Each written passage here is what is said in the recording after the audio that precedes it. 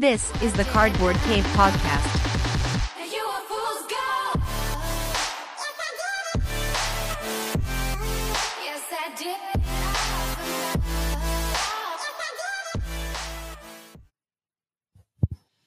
There we go. Is that better? Sorry about that. I was muted. So hello there, everyone. Welcome to the Cardboard Cave Podcast. Today, John will not be joining us, but we have some spicy stuff to talk about. I'm going to go ahead and introduce our, my other hosts.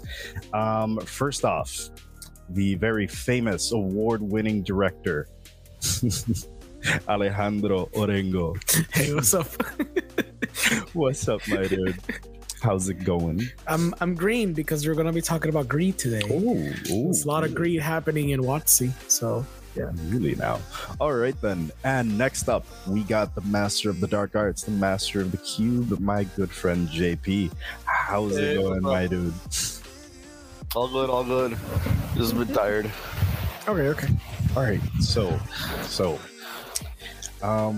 we actually have some really a fair warning. In like an hour, I might mute myself for a bit. I've been stewing up. I'm cooking. It's like it's literally. I'm literally stewing something. It's like Okay. 2 hour stew. We're gonna be stewing some good shit right now. Oh yeah. Very, Speaking of the good stew that our good wizards of the coast has been cooking up. Yeah. Let's talk a little bit about the new upcoming set. Let's get right to it, right? Yeah. We got March of the Machine spoilers that were recently given to us. They give us a little taste. It's a teaser. It's not a spoiler. It's a teaser. Because it's eternal hype. Just a Hype teaser. never ends. I do want to start up. Hold on, while I click through a few things here. I do want to look at one thing first, and it's actually the commander plane chase. I like the fact, I don't know if I necessarily like it, but I find it interesting that they didn't just name it plane chase, they named it commander plane chase. Yeah. Let's be honest. Where else are we gonna play this? I mean, originally wasn't it supposed to? Well, originally it was supposed to be as like a 60 card format for this. Right, exactly. And yeah, that never happened. Yeah. All right, so first up we got Tawashi. It's a plane. It's centered in Kamigawa. I find it I wouldn't say weird, but definitely different that they're really specific locations within each of the planes. Yeah. It's always been like that. Really? I could have sworn it was just the plane in itself. No, Ravnica had the Orzhov Basilica and the steam vents. Yeah. All right. So first up we got Tawashi, which I'm assuming is the name of the main city in Kamigawa, where most of the story takes place, right? Where you got the Seiju in the background and stuff. It's modified creatures you control have trample, and whenever this creature deals combat damage to a player or planeswalker, you draw a card. Whenever chaos ensues, which is whenever you roll the chaos die, distribute 3 +1/+1 counters among 1, 2, or 3 target creatures you control. Now, for those who aren't familiar with what plane chase is, just going to give a real quick rundown. Same thing as playing basically any other format, but in this case, what most people play plane chase with these days, Commander. You'll set up for your game, and then you'll start off with on a plane, right? You'll have the planar deck in the center of the table. You reveal the top card, and that in this case, let's say it's Tawashi. So it kind of functions like an enchantment or any other card that would just be like a field card on Yu-Gi-Oh. Exactly. So it'll just have the general field effect, and then you can roll your die, your d6. In essence, your 1 would be chaos, and your 6, or whichever the two you want to alternate, doesn't really matter, just opposite sides of the die, right? Your 1 would be chaos, and your 6 would be to planeswalk away. So if you roll chaos, you get the secondary effect that you can, at least for the viewers, you can see on the bottom parts of these cards over here. And whenever you roll a 6, for example, which would be the planeswalk away, you take the top card of the deck, you put it at the bottom of the planar deck, and you reveal the next card on top, which, for example, you could planeswalk over to the Isle of Vezuba. Alejandro, do you want to take this one? Sure. It's a plane in somewhere because it's so tiny I can't read it. Dominaria. It says, oh, Dominaria. Okay. I don't know lore. Whenever a non-token creature enters the battlefield, its controller creates a token that's a copy of that creature. And if you do the chaos dice, it says whenever... Ooh, it's so tiny, I'm sorry. It says whenever chaos ensues, destroy target creature and all other creatures with the same name as that creature. Makes sense. You know, it's interesting that it says chaos whenever chaos ensues. Because I'm pretty sure the older ones were whenever you roll chaos. Yeah, that's true. They would make direct reference to you rolling the chaos die. I do like the change in the wording, though. I think it's really cool. Yes, it's a strong card. This one is one of the stronger plane chase cards, and it's good because it also has, like, if you roll for chaos, the cool thing is you get to destroy what others have been building for like turns on end. You know, so it's pretty cool too. JP, can you see spatial merging from there? Spatial merging, it's a phenomena. So whenever you flip a phenomenon, whatever the effect is in the phenomenon happens, and then you keep on going. It's an ETB basically. It's like an ETB. Some of them have like they stay, but they're like very weird and mess around with the rules. So when you encounter spatial merging, reveal cards from the top of your planar deck until you reveal 2 plane cards simultaneously. When you planeswalk to both of them. Put all other cards revealed this way onto the bottom of your planar deck in any order. Yeah. 2 planes! Both of them stay. Yeah. I do what I do find interesting here is what is going on here lore wise? Like, is this supposed to be like, you know, the merging when you have like, you know, the like the invasion tree connecting things? Like, what is I would love to know what the heck is going on there, why like the planes would be merging. That looks like Chandra and like I have no Sylvana. That's Sylvana from like a World of Warcraft. It looks like Sylvana. I was like, oh, look at that Orengo. He says there's no lore, and then you pull that one on me. How dare you? How dare you?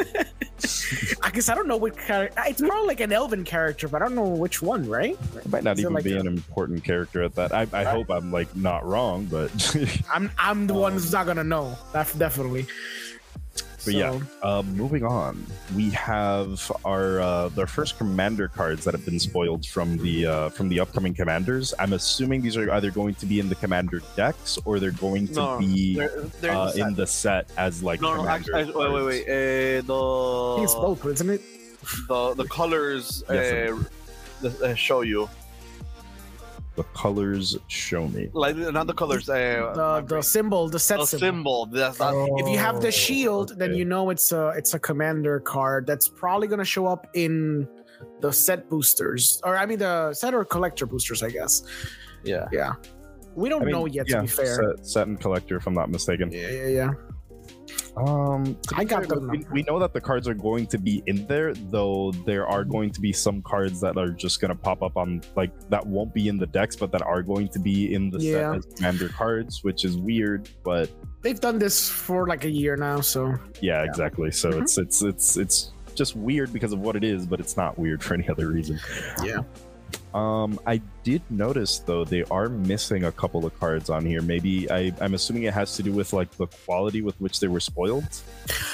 Yeah, I went to magicspoiler.com and I found basically all of them, regardless of quality, because they included the card of the world champion. It's because of these are commanders from the other. The others are from the set. Yes, exactly. Right, we'll get to them in a second then. So we. In general, what we can kind of like get from these cards, right, is that they're kind of putting together people that are like in opposing colors or like enemies in some way, shape, or form into like a single card.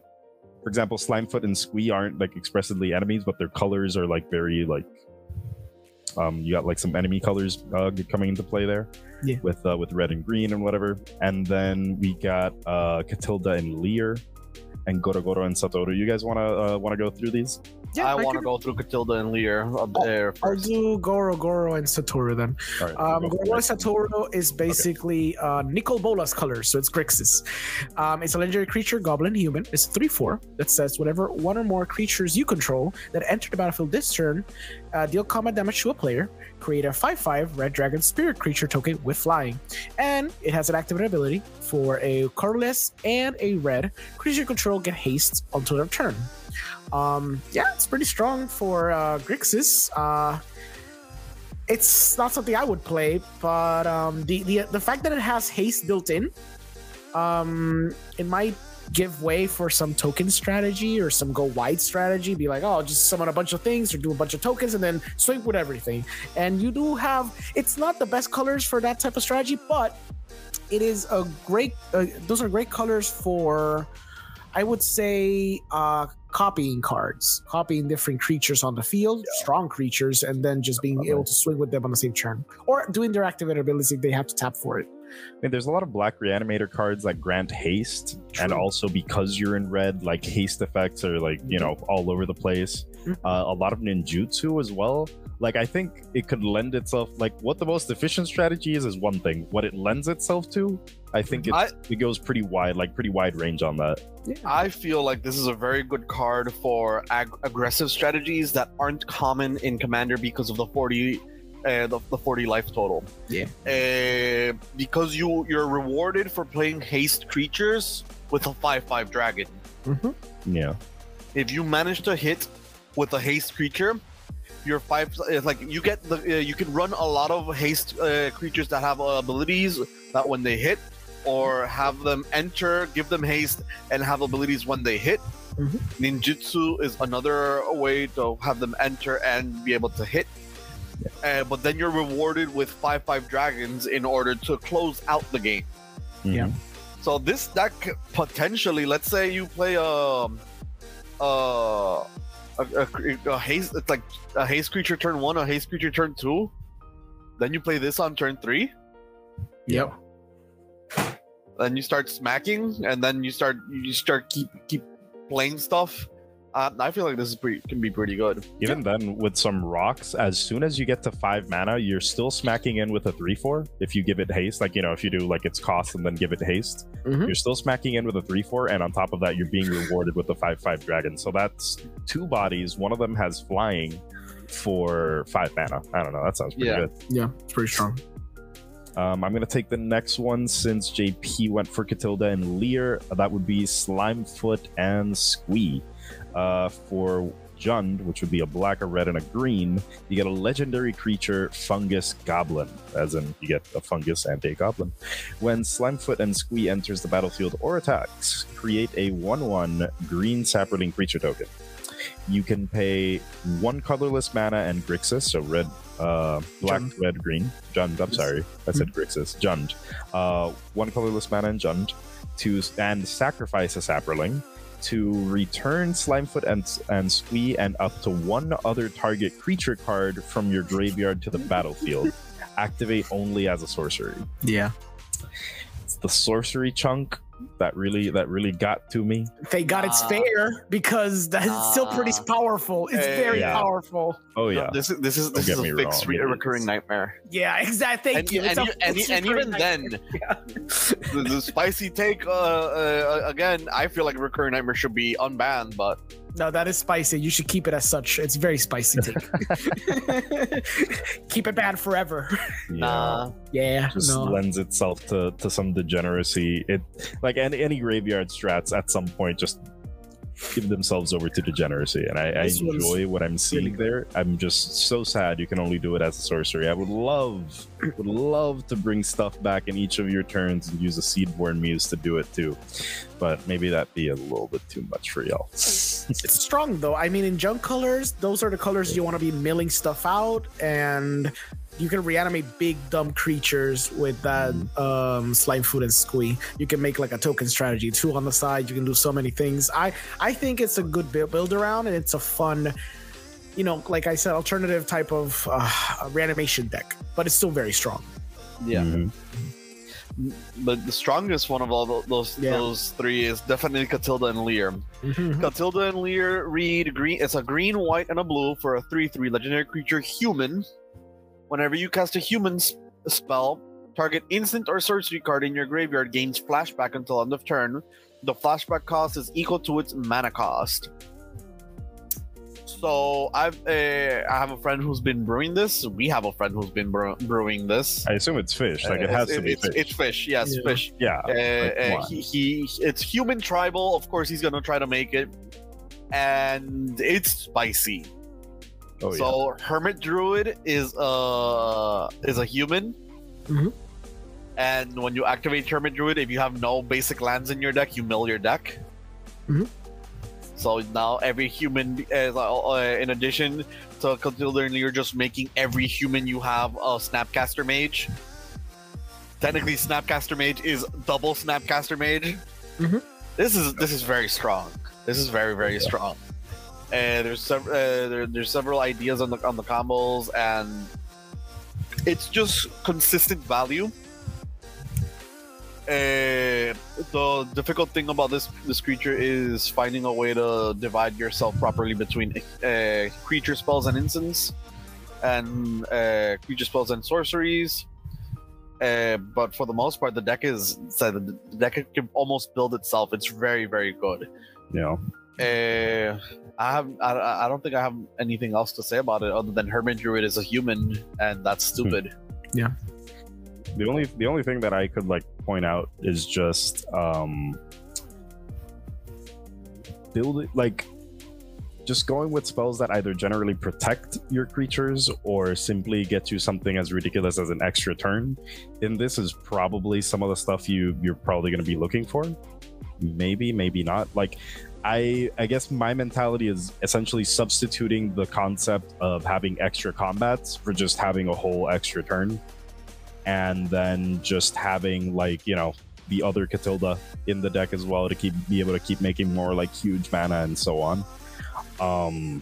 And yes, it's ridiculous. There's just nothing more to say about it. Yeah, it's cute. Cute. I don't like it. I think it's fine.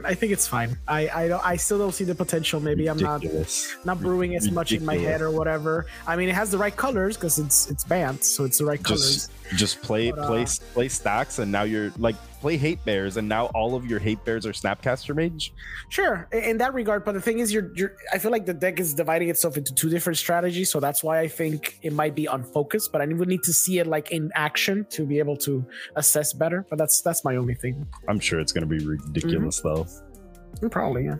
All right, so Aftermath. If I'm not mistaken, Yes. isn't like This Mom is- like before Aftermath, and then Aftermath March is of like the Machines, the Aftermath. So set. you are basically going to be talking about the only card because they gave us a little peek into March of the Machines, but they also gave us an extra peek into Aftermath, which is a smaller set that's like a epilogue of March of the Machines, which is this card. Okay, Yeah. gotcha. So that would be Kenrith's Royal Funeral. It's a legendary enchantment that comes down for 2 colorless mana, a white and a black. When it enters the battlefield, you get to exile up to 2 target legendary creature cards from your graveyard. You can draw X cards and lose X life, where X is the greatest mana value among cards exiled this way. Legendary spells you cast excuse me, cost 1 less to cast for each card exiled with Kenrith's Royal Funeral. Yeah. So essentially, your legendaries are going to cost up to 2 less, and then you're going to lose. You can lose life and then gain life and then draw cards. Wait, no, my bad. You lose life and you draw cards equal to the mana value of the biggest thing you exiled. It's a very strong card because even when it comes down, it does something actively. It's already doing something actively when it comes down. You're gonna be drawing a bunch of cards, and then next turn, or even maybe the same turn, if you have the extra mana to do something about it, you're gonna be starting to pull down a lot of legendary creatures. Which, as you've noticed in the last 2 years, all the really good creatures end up being legendaries, which makes a lot of legendary matters decks, or even decks in standard that run a couple of legendaries, come down even for cheaper. But Yeah. I'm just looking at this in like Legendary Matters Commander decks, which is a bunch of them, starting with Joda. Yeah, I think Joda is definitely like the one that stands out to me a lot because it really cares a lot more about creatures than it does about just having legendary things on the battlefield. I don't know, just huge payoff with this thing. It seems freaking great. Like, you know, yeah, oh, like somebody got board wiped. Cool. I guess I'll just exile this boring Klex and draw 8 cards. Oh no, how terrible. Yeah, it's crazy. We're getting the gain lands back, which I always find cool. They are already in standard. Like Probably. I guess Are yeah, they are. Okay. Like I guess they're gonna rotate out soon, so it's kind of nice to kind of keep them in there. But I don't know.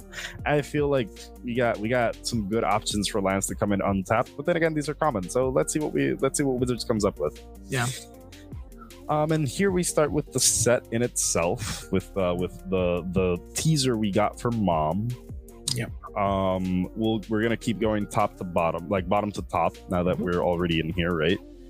We got Moment of Truth. It's just a common. It's essentially an Anticipate. Look at the top 3 cards of your library, put one of those cards into your hand and the other one into your graveyard, and at the bottom. Oh wait, whoa, kind of wait. better I because skipped exactly. over that. Yeah. No, I skipped over that way too quick. No, Hold on, it's actually- I skipped a chunk. It's actually kind of better. Yes. No, yeah, my brain like skipped a huge, very important chunk. Yes. Hold on, my bad. It is the moment of truth. Let me slow down. Here. Moment of Truth comes down for 1 colorless and 1 blue. It's an instant. Yes. You get to look at the top 3 cards of your library, and you get to pull one of those cards into your hand, 1 into your graveyard, and 1 at the bottom of your library. Yes. Yes. It's pretty good. Excuse me, like that's kind of really good. Yeah, it's really solid. It's really solid. Yeah. Just damn. I don't even know what to say anymore. That's excellent. They keep just pushing. I'm loving it. They just keep pushing. Anticipate like effects. They keep pushing them. It's kind of insane. I'm enjoying it, to be honest. All right. Yeah. If you want to add anything else, go ahead. I'm just speechless because I just skipped the graveyard part. That seems important. The graveyard part is what makes it very strong, and the fact that you basically look at the top 3 cards, and none of those cards are going to stay in the top. They're just going to go away, which is great too, because you just basically relevant that they're not staying. There's only one of those cards that's going into your library. Like that one card still makes a difference, you know. Yeah, exactly. That's what I'm saying. And having the graveyard strategy built in too, it's very good, very pushed. I like it a lot. So. Yeah. What's the next one is? Let me read the next one. It is the Omnath, right? I guess. Yeah. Yeah, it is the Omnath, which I do not have the effect for, so I think you're gonna have to talk about it. I'm sorry. I'll get the next one. No worries. Yeah. So we got Omnath, Locus of All. This guy comes down, which I think the mana cost is really interesting. It's 1 white, 1 blue, 1 black Phyrexian mana, 1 red, and 1 green. So he comes down for all 5 colors, although his black it can be Phyrexian. It could be the 4 colors and 2 life, which actually comes for cheaper then. Exactly. Yep. So this is a legendary creature, Phyrexian Elemental. If you would lose unspent mana, that mana becomes black instead. Yeah. At the beginning of your pre-combat main phase, look at the top card of your library. You may reveal that card if it has 3 or more colored mana symbols in its mana cost. If you do, add 3 mana in any combination of its colors and put it into your hand. If you don't reveal it, put it into your hand. If you don't reveal it, you just put it into your hand. Yeah, it's like a blend of Omnath, Locus, and Mana, which is the first Omnath, with just mono green, and I guess a mixture of what, like it's a little bit of the third and fourth, a little bit, but mostly the fourth. Honestly, sort of? I would just say that it's kind of like a, what's it called? I mean, it's also like the Niv-Mizzet. No, not even what I was thinking of. I was just thinking of this mono black card. That's like the freaking Dark Confidant, is it? Like Or Coffin? reveals the top of your library. Sure. But this one Like- gives you mana too for it. so it's Exactly. pretty Like solid, yeah. this one is Dark Confident with an upside, and Yeah. then like it keeps your mana like as well. Like this is insane. You don't do feel have to like build. it's You have insane. to build. Yeah, you kind of have to build around it. So it's like a Niv Mizzet, but like a very weaker one. People have been saying, como que it's not as strong as like the 4-color Omnath. Or Yep. even like the 2-color one, which is very strong in like a Gruul token strategy. It's okay. It's okay. Like if you want to make like a type of elemental deck with this card, like it's not a bad commander to go for. Because a lot of elementals could be playing 3 colors, 4 colors, maybe if you find enough of them. At that point, just run Horde of Notions. Exactly. Yeah, I know. You could put that in the 99 of Horde of Notions. It's not a- Yes. Is Horde of Notions legendary? I always forget. Horde of Notions is it's 5 yeah, color. it's like the best elemental one. It's the best elemental yeah, commander. 5 color, at least the best 5 color elemental one. Exactly. It's not a bad card by any stretch, because the whole thing about like holding on to like black mana, it's pretty good. It could be very useful in specific circumstances because you can just dump that mana into something. And the fact that it basically does like a Black Lotus effect on cards that on top of your library if they're like 3 colors. And we have to specify because people, and it happened to me when I read it, I thought it was 3 different types of colors when you pull from the top of your deck. No. It just has to be 3 mana symbols. It Yeah, doesn't have to be 3 pips. Yeah, 3 pips. Wait, It doesn't matter. what? Doesn't. Yes, I thought it was 3 different color pips, but it's any. So that's it. Makes it slightly better, thank God, but it's still not strong enough as like the 4-color Omnath. But it's cool. I like that they actually did like the quote unquote full cycle. It's fun. But yeah. Honestly, I think that makes it a little bit more ridiculous. Not gonna lie. Well, because it's not as strong as saying like even the Atraxa we just saw in the last set, or even like the Niv Mizzet, the one that lets you take like up to 10 cards in different pairs, color pairs. Yeah. But it's not strong as that, but it's okay. Like it's good in those type of 5-color decks. Like I would put it in the 99. You get to keep a bunch of black mana to use like in other people's turns is what I was like. Yeah, what if you have like a Blue Sun Seed? It's like, oh, Blue Sun Seed. It's I have a bunch of X's black mana. I'm just gonna draw a bunch of cards, and it's basically for free. That's the only thing that I'm like I'm thinking of so far. It's just just ramp up, like a crap ton and then just use any non-blue mana Yeah, exactly. to just float it, and then just like, okay, what are you gonna do? I have like 3 blue mana open. That's at least like 3 different blue spells that are gonna come off and like screw whatever you're gonna do. That's what I'm looking at. That's what I'm seeing, Yeah. But we can't just stick to Omnath all the rest of the night. So let's move on to Galta and Mavrin. Anyone want to take this one, or do I keep going? You should Sure, take I'll it. take it. Galta and Mavrin, 3 green, white. So it's 7 mana for a legendary creature, dinosaur, vampire, 12/12 trampler. Whenever you attack, choose one.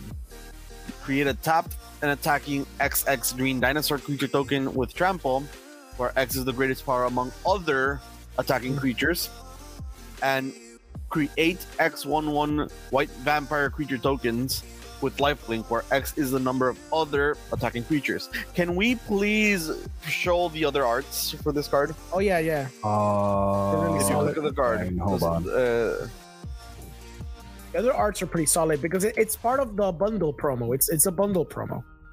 So it has like, that's the bundle promo, the one you're seeing. If you guys are seeing the actual video, the one that you see right now is the really close up of the face. That's the bundle promo. But there's another one which is the normal standard one, and then it's cool because I know what JP's going for. The other one where it has the alternate border treatment, it's basically a spoiler for the future. Yes, but that's it's not the alternate border treatment what I was going for. Oh, I was gonna talk about that, but yes. No. Nah, I very much like the other art. If it's the one I think that JP is referring to, that's specifically the one I like. Hold on, I'm trying to get a good one Jacob here. mentioned it in one of our group chats. Oh, I haven't seen what he said. And it's like, damn. Yes. Over here. Try to present. All right, hold on. Let me switch over real quick. Technical difficulties. difficulties. I also just me being like slow with technology. No, it's fine. Which, you know. I also put a link that you should put it for later for reference because it'll be interesting to talk about it. Yeah, there you go. Those are the promos. Okay, Galata and Mavrin, the first one. Mm-hmm. So sometimes Wizards of the Coast is very, very greedy. Yes. But sometimes, you know, people forgive them because they give you a conquistador vampire riding a dinosaur that has a church on its back. It's beautiful. And that kind of just, you know, yeah, it's for those reasons. It's beautiful. I did not see the little church thing. I saw the just church. assumed it was like a Vampire random conquistador thing. riding the dinosaur with a church on its back. It's like perfect. It's insane. It's perfect. Yeah. That's sick. Can we talk about the one in the middle, the one that has the border so the border treatment? It was fun because I noticed it, and then I kind of I noticed it. I was like, oh, that's curious, and then I kind of forgot about it. And then 5 minutes later, I went back to Reddit. I'm like, wait a minute, and then I noticed this border treatment. You've never seen it before, but if you remember, these two cards are in Ixalan. But where are we going after the aftermath of Avengers Endgame Magic Edition? Going eventually to Ixalan again. Avengers Endgame Electric. Exactly. Electric Boogaloo, yeah. Because War of the Spark was Avengers Endgame. True, it's true. So you're seeing essentially a spoiler for the future, which is something that Wizards does a lot in these sets. Like, for example, when we started seeing like Planeswalkers being completed, we started seeing them a few sets ago. We're starting to see how they were going to start to be completed. Wouldn't you be able to argue that just like MTG got ahead on like the Skrulls saga for the Marvel universe? I mean, ooh, I see where you're going. Ooh. Yeah. Oh, yeah. Okay, keep going. So that's basically it. I like the board treatment. It looks like excellent. I like it. What I kind of hope is that if they actually do all these cards with a medallion, like all the cards that come in the excellent set, if they make them like that cool little medallion thing, that'd be kind of iconic and like very different and distinctive. It'd be kind of cool. I think it'd be cool if each one had its like distinct like border and art, so that it would like reflect each plane. Yeah, definitely. Because this one looks like a gold coin, right? It's giving like a gold coin vibe. So maybe like, for example, the one for Innistrad, for what's it called? Freaking. Well, we'll see him in a minute. Yeah. The one for Innistrad, for example, could be like maybe like a gold coin that has more of a like gothic vibe to it. Okay, Chris. No, you haven't seen the other promos, right? This is for Ixalan only. Not for this color. Wait, that's for Ixalan? So what they did for this set is that they, for every card, because we're mashing a bunch of different planes, they all have their own border treatment based on the sets that we already seen. So they are doing all the border treatments in this set, depending on the. I hadn't seen that. Okay, I see now. They did it all. So before you do that, put the link that I put on the private chat, because that'll be interesting to talk about, because it shows you the change that happens in Magic in the last basically 30 years, how the power creep comes even in Magic, because we're talking about a card that we just mentioned is a 7-drop. But it's a 12/12 with trample. So this card has a bunch of different effects, and then we compare it to back in the day in Legends. We used to have a card called Gabriel Angelfire, which is also 3 colorless and 2 white and 2 green for a angel, presumably, that says during your upkeep, Gabriel gains one of the following abilities until your next upkeep. You have either flying, first strike, trample, or rampage 3, and it's a 4/4 instead of a 12/12. So I don't know, it's kind of insane. Like I saw that thread, and people were discussing these things, and no, it's interesting because then someone in the comment section also argued that Magic never did a good push in terms of creatures, but even from the get-go, they crafted one of a couple of the most broken instants and sorceries and even artifacts we've seen in Magic's history, and they've always tried to reel it back in. So now they kind of done the opposite, where they started with very broken spells, like actual spells, but the creatures were always lackluster, and now they're trying to kind of like overcorrect with stuff like perhaps Galta and Mavern, which is insane. I also want to mention that for certain other formats, maybe something more like Pioneer, there is something really interesting you can do with this, because keeping in mind that it is a dinosaur vampire, right? There is a really I know where you're going with this. Yeah. There's a really interesting card called Sorin Imperious Bloodlord. I'll put it up on screen in a second. Which I don't think this will be like amazing for Commander or anything, but I think that in other formats like Pioneer, maybe it could be much more impactful, in which you could get, you know, Galta out in turn 3. Yeah. Turn 2. Turn 2. True. Turn 2, really? Pioneer, you play an elf. Then turn 2. You play this. Wow, that's insane. Yeah. Yep. So yeah, basically just put 4 Sorins, 4 dinosaurs, 4 Galtas. I just go nuts. 4 card draw, 4 or maybe up to 8 copies of your elves, and let's go. Let's go. Yep. Oh man, that is so cool. That's gonna be a fun Pioneer deck to brew for sure. Oh, definitely Pioneer. Maybe even other formats. Like I wouldn't like it. I wouldn't be strange to, for example, go into Magic Arena and probably see someone trying to pull this off in Brawl, or even just for the flavor, trying to like put something together in Commander just to have a huge Timmy creature. Jumping back to the spoilers. Give me one sec once more while I look for the thing once again. I said spoilers, but at this point they're all just little tiny teasers, right? Yeah. Let's see if I can get a better view of these for a second. There we go. That should be a little better for you guys too. Up next we got Yargle and Multani. Yeah. A frog spirit elemental that comes down for 3 colorless, 2 black, and 1 green mana. The frog spirit elemental does absolutely nothing like its predecessor Yargle, but hear me out. It is an 18/6 commander.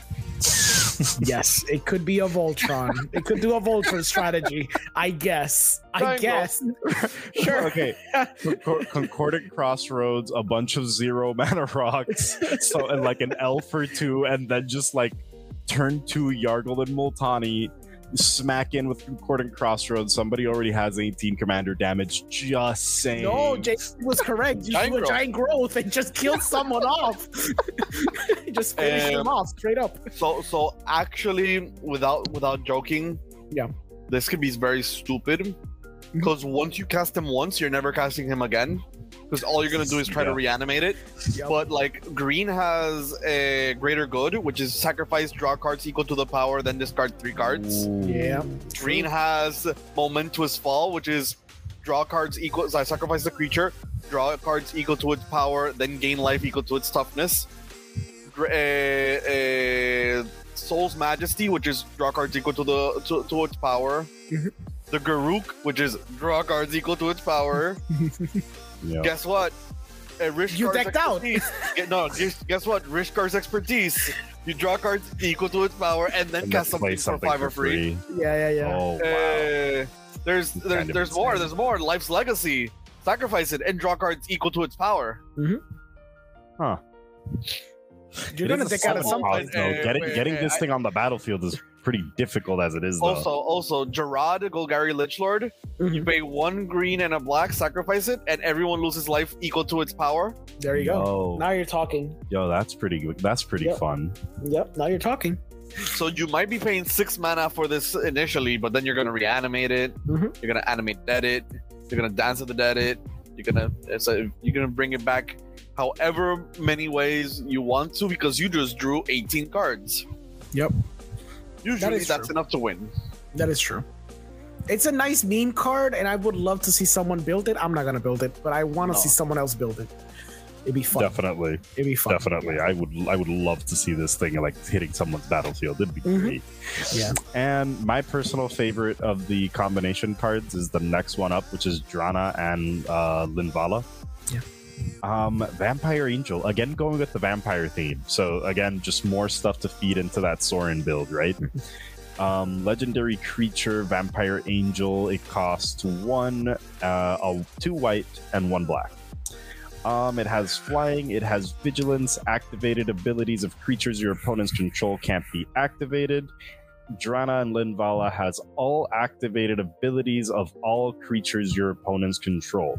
You may spend mana as though it were mana of any color to activate those abilities. Fair.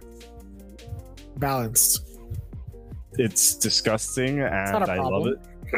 It's disgusting and I love it. That's all I have to say. Like it's one-sided. Mm-hmm. It simply says, screw all of you, I do what I want. I can't even begin to think of all the places where I want to put this in. Speaking of commander decks specifically. Mm-hmm.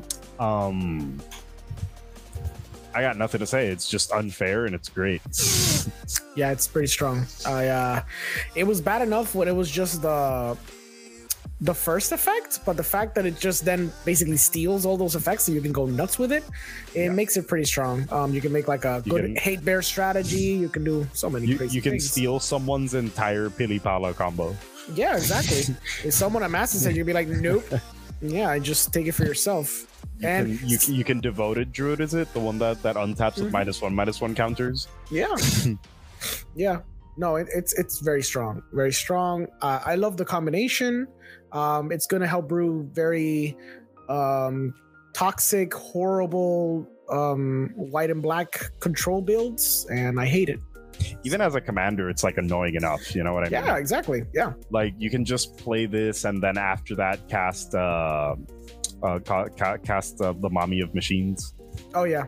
And then just make sure nobody does anything. Man. Like you're completely killing off like whole deck strategies with Drana and Linvala alone.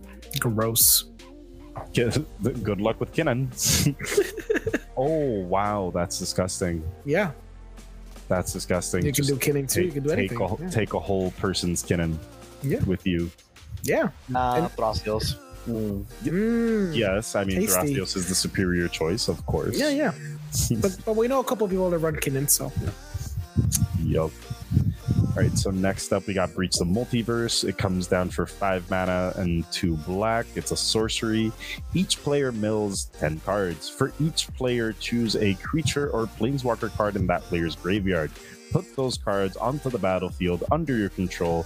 Then each creature you control becomes a Phyrexian in addition to its other types. It feels very win more, but I like it.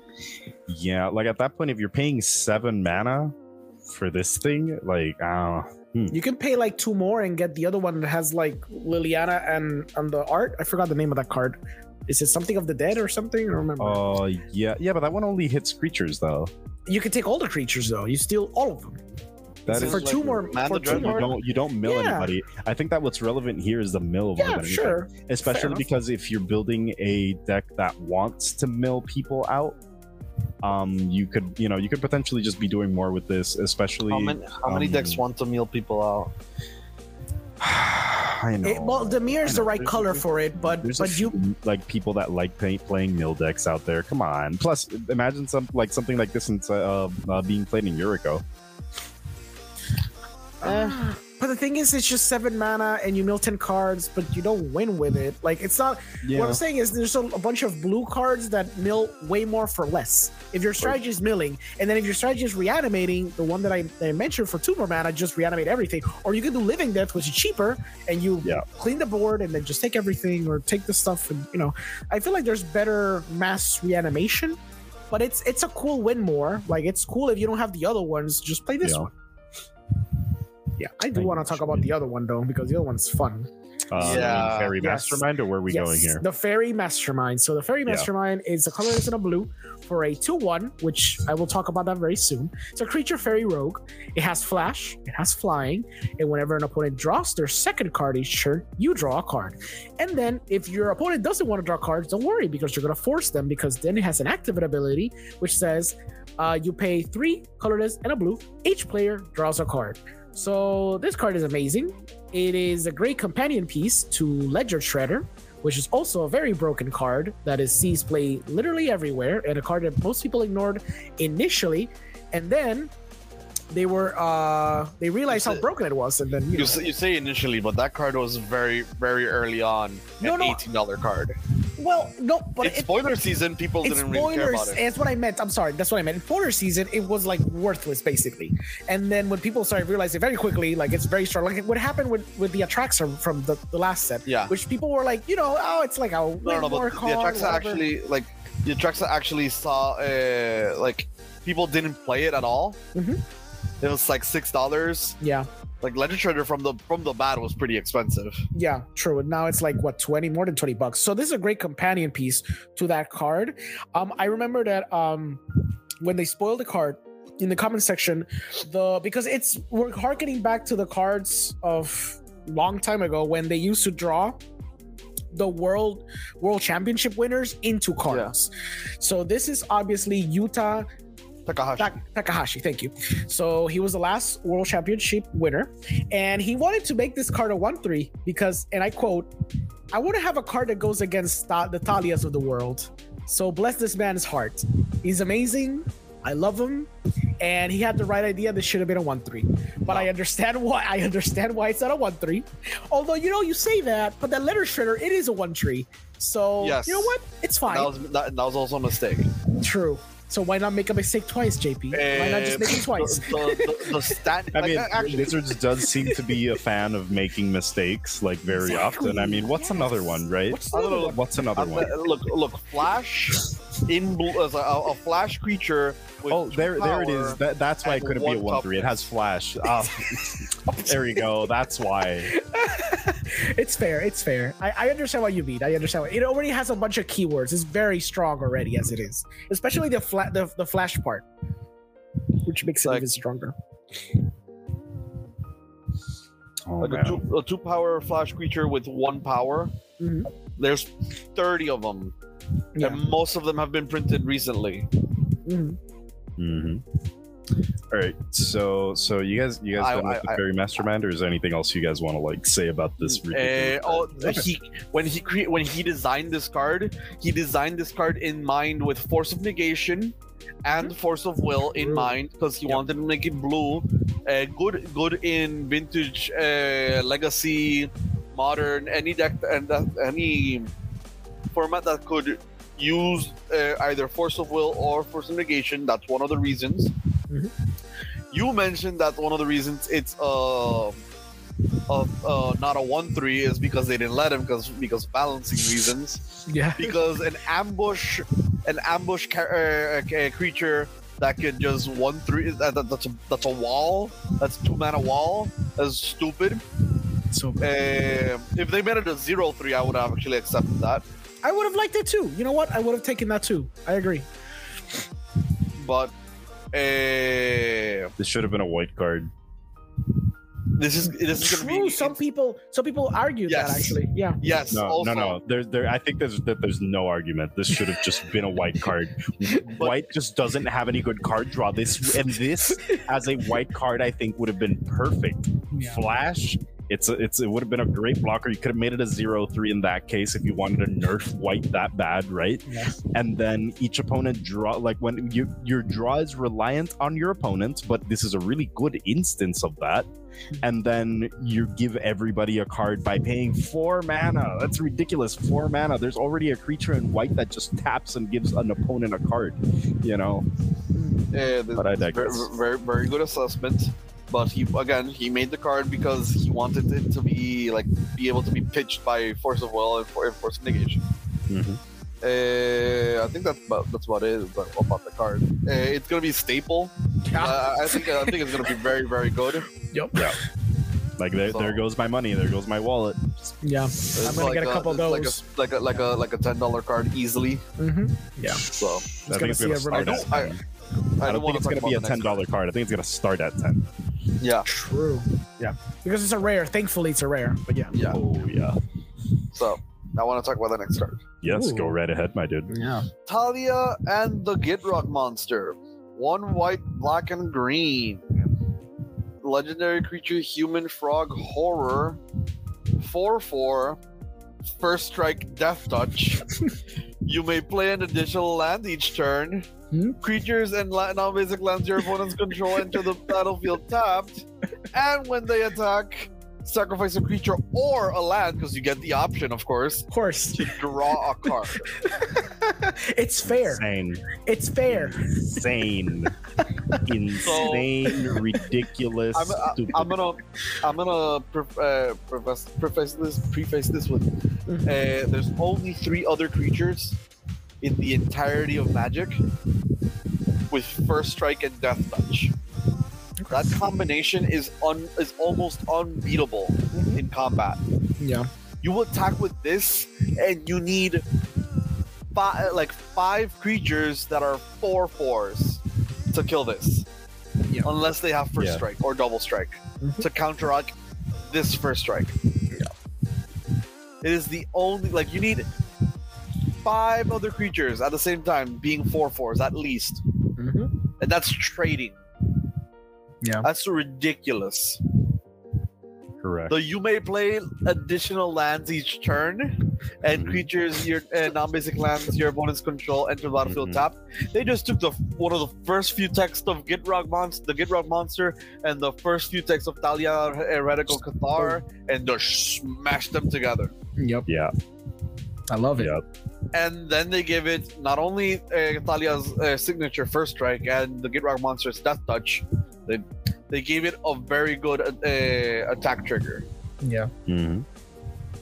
I With also all that mentioned, this card is so uninspiring for me. Boo. It is so it's like, what do you do with it? You win. You win No. a lot. No. Okay. Yes. Let me explain. My train of thought. So you can play Staxy because it allows you to creatures in non-basic lands. it's inherently stacked, so It's inherently Staxy. You could add aristocrats because you want to be sacrificing creatures, or you could be a land-based. If you do all 3, you need to be very careful on how you do all 3 in order to have a proper balance for all 3. But it's just a generic. I attack and it's and I draw a card. I feel like It stacks feels like very stacks and aristocrats generic. is like fine, you know what I mean? Because by stacks and aristocrats, they just kind of do their thing together. People mentioned you could play a creature stacks piece that messes you up, but you could still attack and sacrifice it. That's a cool idea. I like So it. you don't. So you don't need to break parity. You just kill the creature on attack. Yeah. And then maybe later on reanimate it when it's more useful because you're in the colors for it. Or simply kill your stacks creatures that aren't that useful. Once they stop being as useful during the course of the game, you can just start getting rid of them and drawing cards off of them. Yeah. It's not terrible.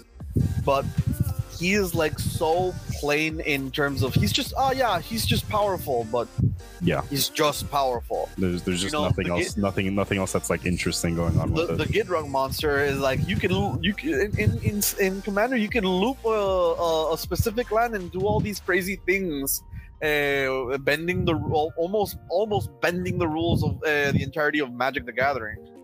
And Talia is always a very staxy piece, but this just feels uninspiring.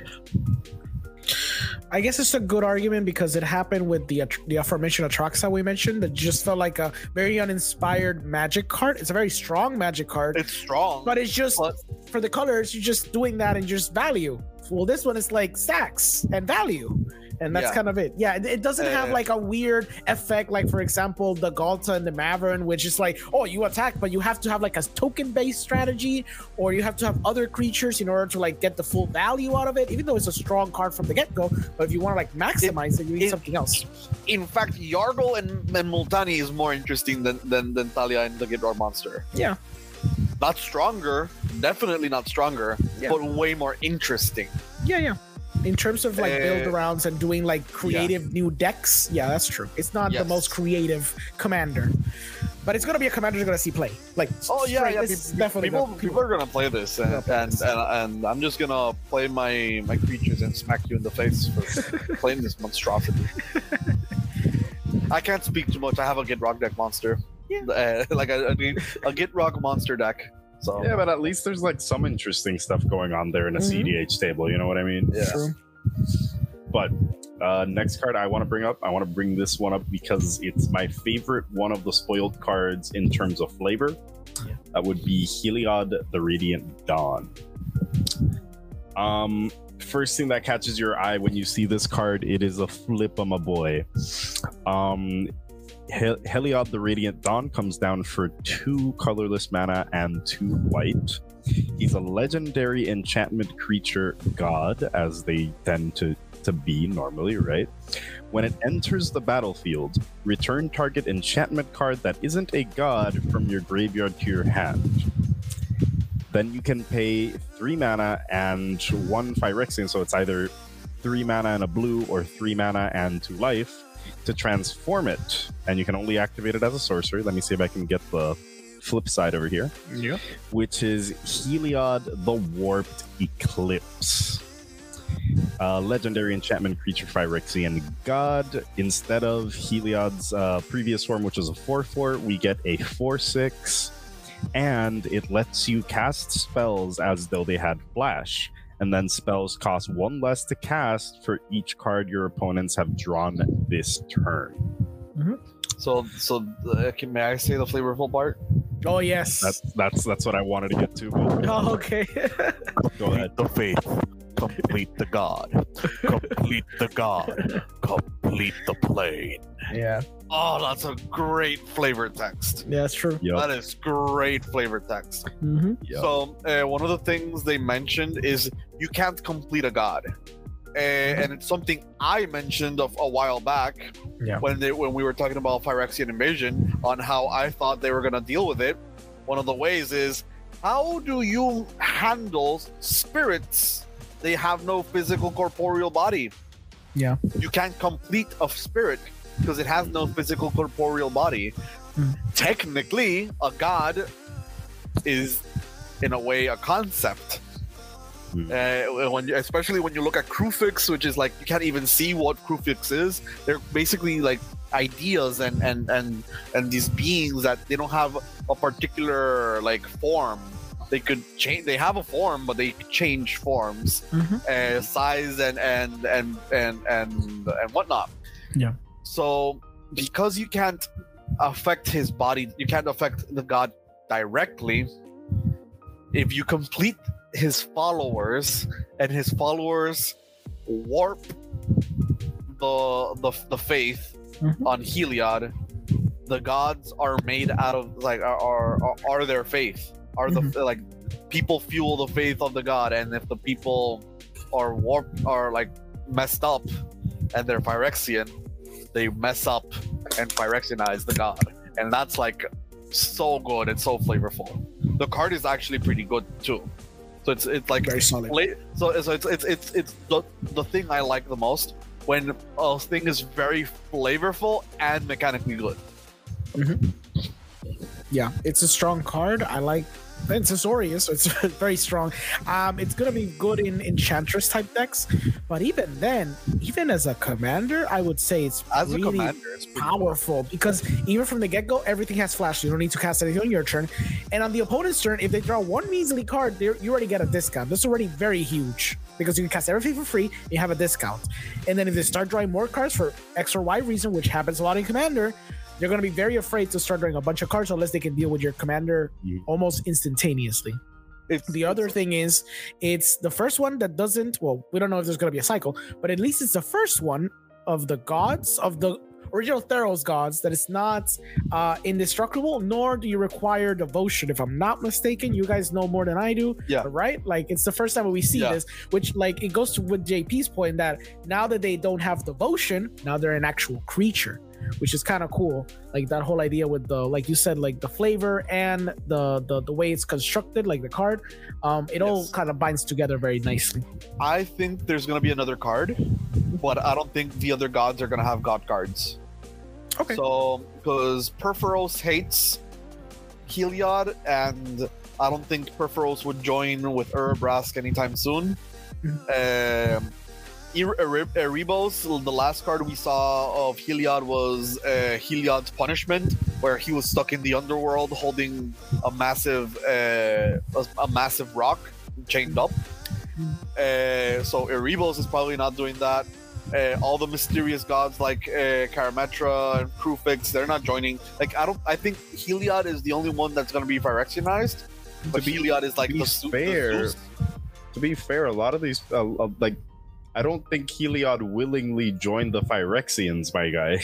No. But what I mean is they're not gonna be completed the way Heliod has been. I think the other god. I don't think they might not. Like I do think that it's possible that they don't get cards, but I definitely think that that most of them are definitely gonna be like completed, my guy. I don't know. Like it's not like people get completed out of free will, and either way, like yes, once they're completed, they're just. I mean. Oh, we'll talk about that. We'll talk about that. I mean. I don't know. People can be completed by free will, but they don't normally get completed like from free will. I want to talk about that in a bit. But the other thing is the thing I was going towards. The other god I think is gonna get a card is Hazaret. Hazaret. Yeah, the Amonkhet god. Yeah. She's the only one that's left. And she's and if I'm not mistaken, one of the arts she's shown to be in the background. I haven't seen that. I'll check that out in a minute. And she's like the another of the themes is like red versus white, because Urabrask has been consistently against Elish Norn, and Hazaret is red. So I'm assuming she's gonna gain a color and be like red-green, because red-green is the literal opposite of white-blue. Oh, okay. So they're gonna like it's gonna be that's gonna be very interesting if my theory is correct. Yeah. Touching on that point, why don't you think Perforos or some of the other gods wouldn't join with Urabrask? You have to. Urabrask has to, like, with Urabrask you have to choose it. He's the libertarian of the Phyrexians. Remember? Okay, I see what you mean. Do you want to be Phyrexianized? No, Maladuya, and you know they no, but he's not just in it for like, you know, for just like completing everybody. He's also like against, like specifically against like Elish Norn. Like he's leading a rebellion against Elish Norn and the others. Kinda. I mean, maybe like in the background he's kind of furthering his own goals, sure, but at the end of the day, he's leading a rebellion. Like that's just what it's like outright named as. Leading a rebellion is strong words. Leading. It's literally called Urabrask's Rebellion, my guy. Like it's that way in the lore. Yeah, but I don't. I get your point, like I see what you mean, but they kind of very directly just go, okay, yeah, Urabrask's Rebellion. so like I don't know. I don't know much about lore. All I know is that there's a G-Taxis that I want to talk about. Correct. Go right ahead, my guy. So for the genie boy. So there's the genie boy, G-Taxis. That's it. No comma something. It's just G-Taxis. It's G-Taxis. It's a 3 colors and 2 blue. Legendary creature, Phyrexian Praetor. It's a 5/5 with Ward 2, which is gross. It should have been hexproof. Whenever you cast a non-creature spell with mana value 3 or greater, draw a card. And you would think that's enough, but no, this card keeps going.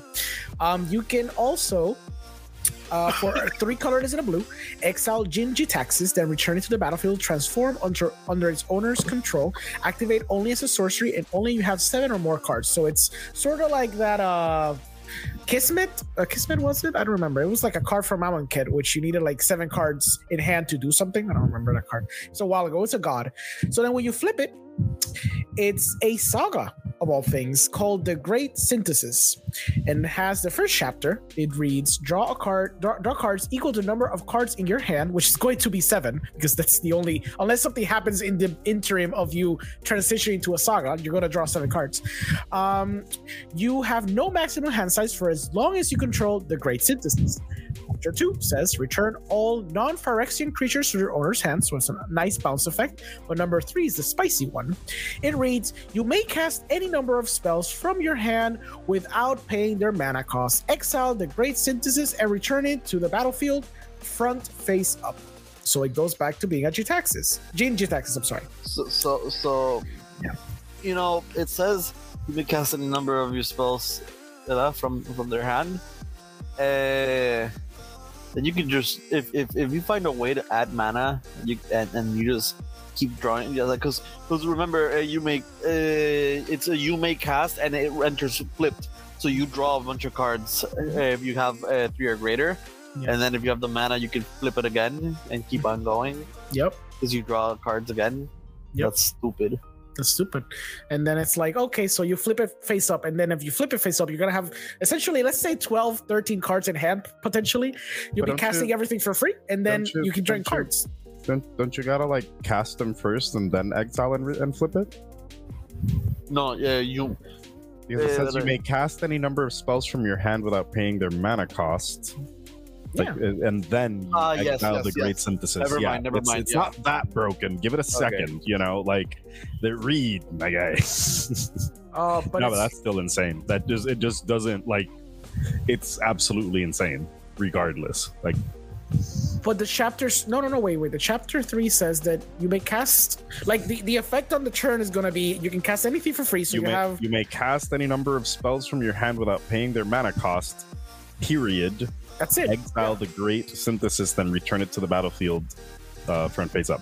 But then that means that for the turn, you cost it as the you cast them as the effect resolution, and then you exile it, return it, and then you're gonna have all the spells on the stack, but they're already cast. So Jin-Jitaxi's effect won't like go off. Oh, then I misunderstood that card. I thought it's for the turn you get to basically cast all these cards. No. Oh, never mind. It's not until the end of the turn. It says you do the thing, period, exile it, put it back. Mm-hmm.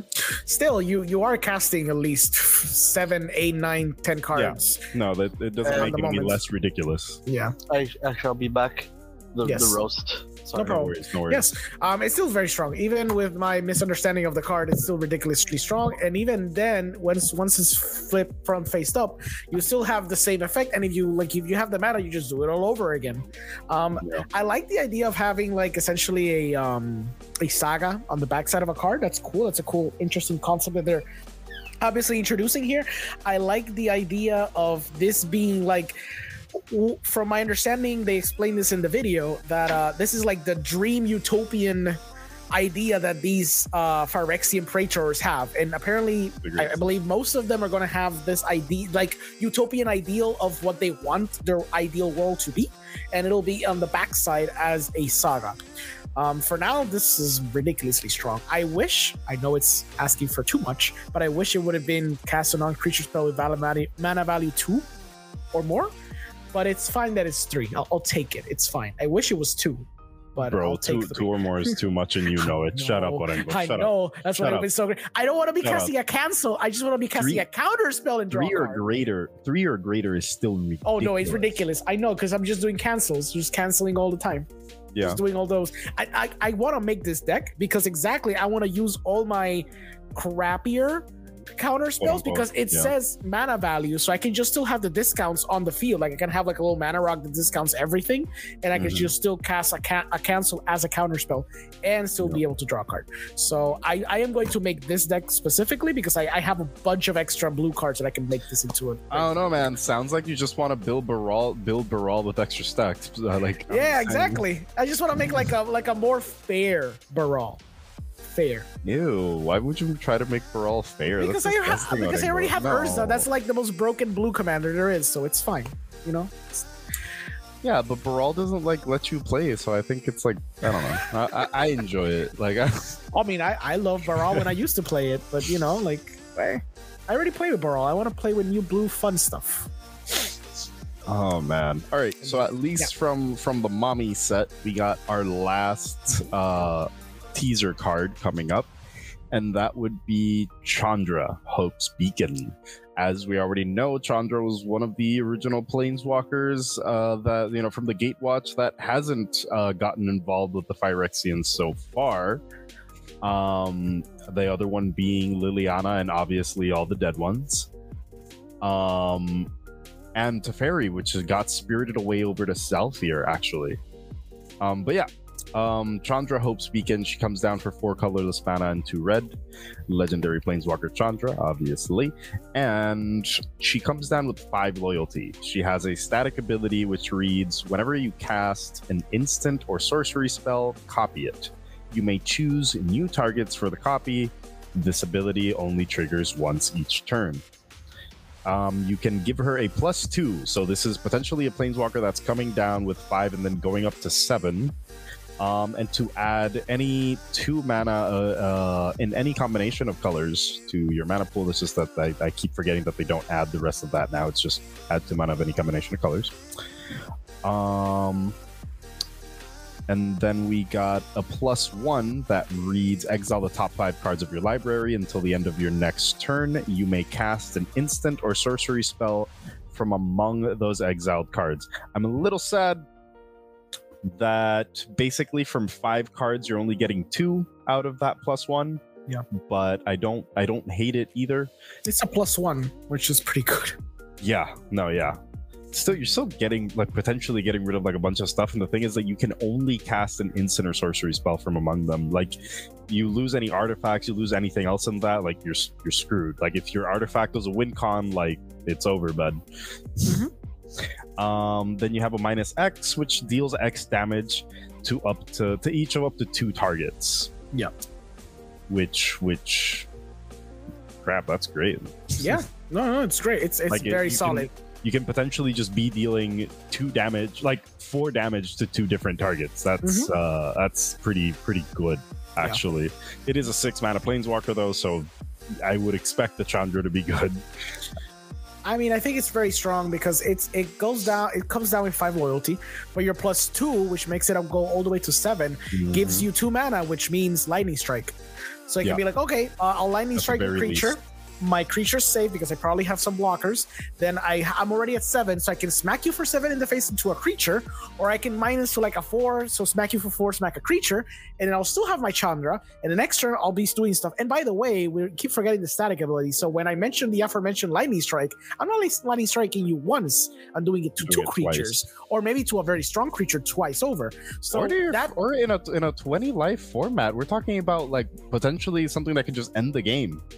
Exactly. We're Thank talking God it's about like a once turn thing. We're talking about, like, you know, I actually had the opportunity to play against more than one deck, which their theme was essentially just mono red, but you're playing like the biggest stuff you can play. Yeah. Right? To just close out the game. It wasn't amazing because it was still like, you know, mono red and standard is having like a little bit of trouble nowadays, even though it's still like fairly good. Yeah. But this is a card that can like easily close out a game. Like you mentioned, like, you know, you're dealing 3 damage to someone's face. That 3 damage is suddenly now a whopping 6 damage to the face potentially, and then in the same turn you can deal 10 damage to someone's face. Yes, exactly. That's what I'm saying. And on top of that, since it's once each turn, the static ability, like on top of that, like just it's a once each turn ability too. So you can just lightning strike twice, and then on your opponent's turn you can lightning strike again. It's 6 more, and then it's already 12. And then you have 7 loyalty, so you can deal 7 to the face. That's already 19 damage. So you just 1 off from killing them. All in 3 cards. I know it's kind of like very specific cards, but I'm just giving like an example of what you can do with it. It's specific, and it's also like, you know, it's still a 6 mana Planeswalker, but I don't know. Like, it's like, especially with the more what's it called? With the more mid-range, actually I would just straight up say control strategies that are popping up in standard, I think that Chandra could be pretty relevant. I think that the biggest issue that not necessarily an issue, but like one of the things that's going on with the meta in standard is that there isn't a lot of prevalence of board wipes unless you're playing white, I guess. Like if you're playing black, you don't really have a lot to go on there, and if you're playing red, like you can deal decent amounts of damage, but you don't really have anything that'll just clean out an entire board outright. And aside from the blue-green poison counters deck, there isn't a lot of decks that are playing like just plain small creatures. Most of these other decks are like, you know, swinging in with like creatures that keep growing as the game goes on, or well, actually, yeah, that's actually a lot of what we're saying. Just creatures that get progressively bigger as the game goes on. Like, sure, I'm playing my mono black aggro deck. You might kill my smaller creatures, but then I'm just gonna drop in a Shieldred. You know, it's freaking insane. As the game goes on, like you're playing red and someone's dropping like actually in red it's just same old. I'm thinking not red, I'm thinking white. Like in white, in the mono white toxic deck, because now it's toxic, not infect. In the mono white toxic deck, like the creatures, you're trying to make your creatures bigger. You're trying to use spells to put 1/1 counters on them. You're trying to use other effects to make those creatures grow. At least on the mom side of things, I think that's all we have to talk about. Is there anything else you might want to mention? Any other comments? I think it's a great first batch of cards. They're very interesting. I like the Pokemon Smash Up idea. Some people were saying this is basically doing partners but with one card, and that's essentially kind of what they've done. They've taken the partner mechanic and just basically mashed it into one card, which breeds interesting ideas, as we've seen, and some, I guess, more boring ideas. I want to see obviously Urza and Yawgmoth teaming together in a card, and that would be amazing. Oh, come on. This is genocide in a card. Yes, that would be amazing. You get the gen and the aside, just put them together. What do you get? Oh, exactly. I want like the card to actually just be like the crater that they left when they touched the stones. That would just be the card. There wouldn't be any of them in the card, the artwork. It would just be like a crater, gigantic crater. But it'd be interesting to see the other mashup, and we could even see potentially 2 placewalkers in one like card. That would be kind of insane too, which we've already kind of seen with the brother and sister pairing. But it'd be cool to see them with other with other placewalkers, like I don't know, like a Johnny and Jace or something crazy. I don't know, or like whatever. I feel like Urza and like Yawgmoth though are just 2 beings with like a whole plane can't fit their ego, so I don't think it's gonna work. That's true. But let's go over here. So actually, I gave you that link to the next thing. We will get to that. Oh, okay, perfect. In a second, actually. But I did want to bring up the main page first. Bring up the pretty promo and bring up Commander Masters. Yes. The tagline for this product is all the power, all the style. Yes, there's a lot of style. August 4th. For starters, I'm already digging the fact that we just know that is the Ur Dragon. Like, yes. I don't think it can be anything else. That is the Ur Dragon. I'm loving what's going on because it has like that universe. Like I'm living in the space between planes feel to it. Like this is what the Blind Eternities overflowing with dragons looks like. Yeah. I enjoy it. I find it interesting that he is a gold dragon and that we're getting very colorful dragons on this one, because again, I'm used to thinking of dragons with a really D&D mentality. So just thinking of like the green dragons and what they do, like their context and whatever. But here we're getting some different colors. We got this guy that's just kind of popping up like front and center and right next to the Ur Dragon with the purple wings and the yellow. Like he's got a lot more going on in his color scheme. But then you got like your more classic looking green dragons. There's actually one back there that kind of looks like an emerald dragon, which I think is cool. Yeah. Yeah, we are getting this great set on August 4th. We are getting 4 different types of products so far for the set.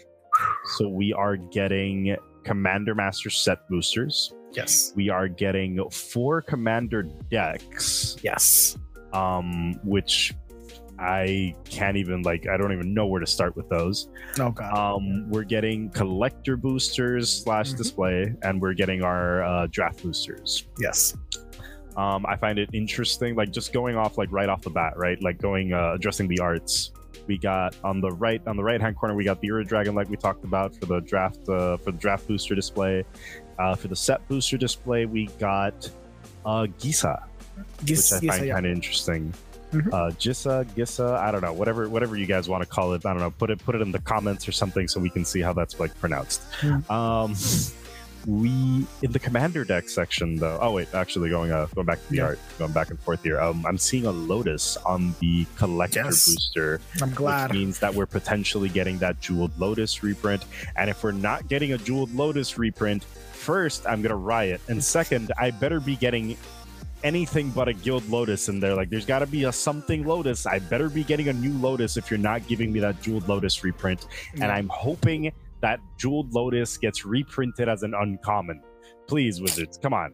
You've done enough bad decisions. Make a good one for once. Come on. I wish. I want each and every single one of those commander products, those commander decks. I want each and every single one to just have a copy of Mana Vault, Mana Crypt, Jeweled Lotus, and a damn all of those rocks that are expensive simply because of scarcity rather than because they are actually mega functional. Put them in there. Put them in there. I agree. It's just cardboard, Wizards. I agree. Yep.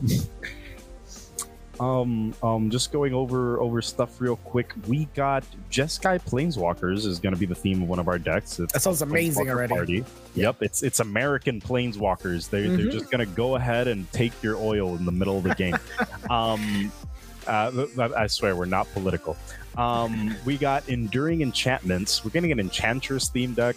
I really do hope it has, if not all, because obviously they can't give us everything, I suppose, even though they could. We just don't want to. Which is interesting because it's not in banned colors, which is interesting because the last time we had an Enchantress focused deck, it was in banned colors, and now it's not.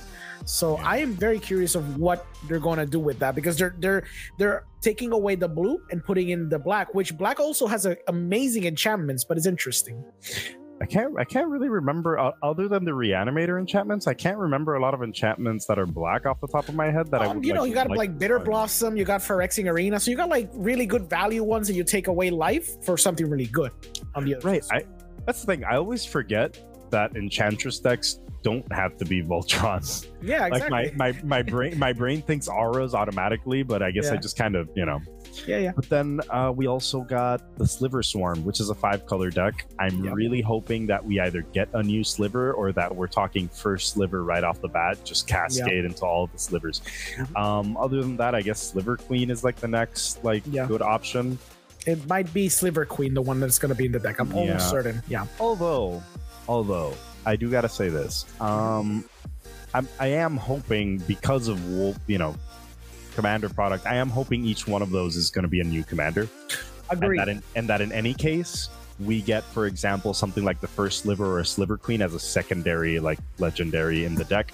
I think that would be the best way to go, especially because, again, a lot of these Sliver cards, going into the next, segueing into the next deck, a lot of these Eldrazi cards, a lot of those Enchantress focus or Planeswalker focus strategies, these are four fairly expensive strategies that are only expensive because of how niche they are. Yeah.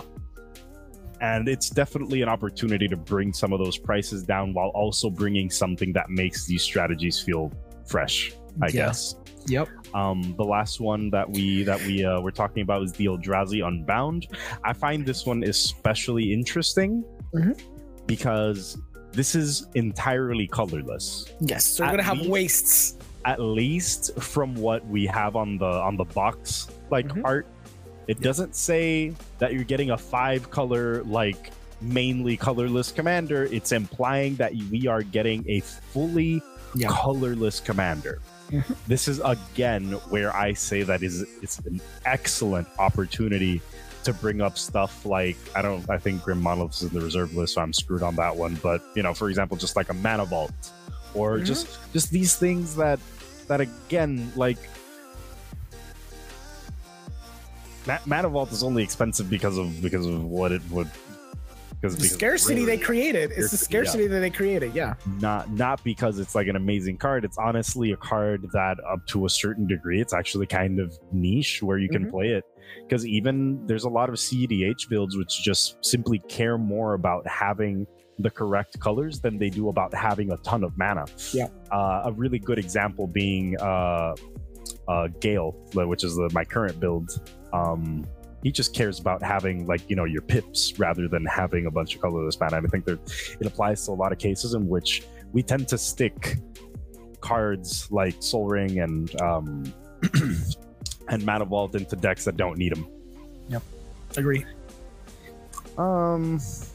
I've talked a lot, so Rengo, I don't know, give me some. Yeah, I was super excited. I freaked out when I saw that they were starting to spoil Commander Masters, which is obviously a meme in the Commander, in the MTG community, because the last 7 Master sets have all been coined Commander Masters. So I guess Wizards caved and they were like, you want a Commander Masters? We'll just give you a stupid Commander Masters at this point, because, you know, every other Master set was always being skewed to some degree for Commander players. So I guess they were like, well, screw it, forget the idea of having Commander Legends, which was essentially the original Commander Masters, or the Soto Commander Masters, and now we're just giving you straight up Commander Masters.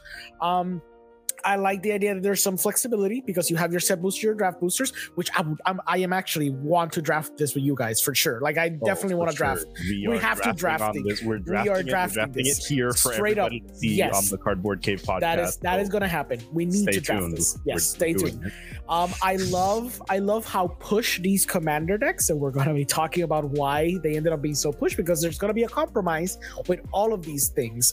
I am in love with everything here. This is basically what I've been wanting for a while. Even the reprints they started to announce for this, which they just talked about like 2 or 3 cards, they're all excellent and they all should be in this set. It makes sense, and I am very, very excited for this set. But there's one big asterisk to it, and eventually we'll get to that, which is one of the reasons that, although I love this, it really hurts my bottom dollar in my wallet. It hurts a lot. Yes, it's gonna be a pain. I think they spoiled a few cards, right? No, not that I've been made aware of. Well, they have. So let me just pull it up for you. So really now, because I was actually looking it up as we were talking earlier, and I didn't see anything. Give me a second. This is live, folks. Commander Masters spoilers. So they spoiled. It was just 2 or 3 cards. It wasn't that many. They spoiled. Because I saw that. They spoiled 3 cards, sir. So they spoiled the aforementioned Dragon. It's 3 reprints, by the way. The aforementioned Dragon, obviously, in its original art, but obviously there's going to be like that version you probably saw there. The other card is obviously the Joe Lotus. It's going to have 3 different versions. It's going to have the normal one. It's going to have the borderless foil, which looks phenomenal. And it's going to have the edge foil. They're doing the edge foil again. And it looks also amazing. And the third card is basically Time Warp, the expensive version.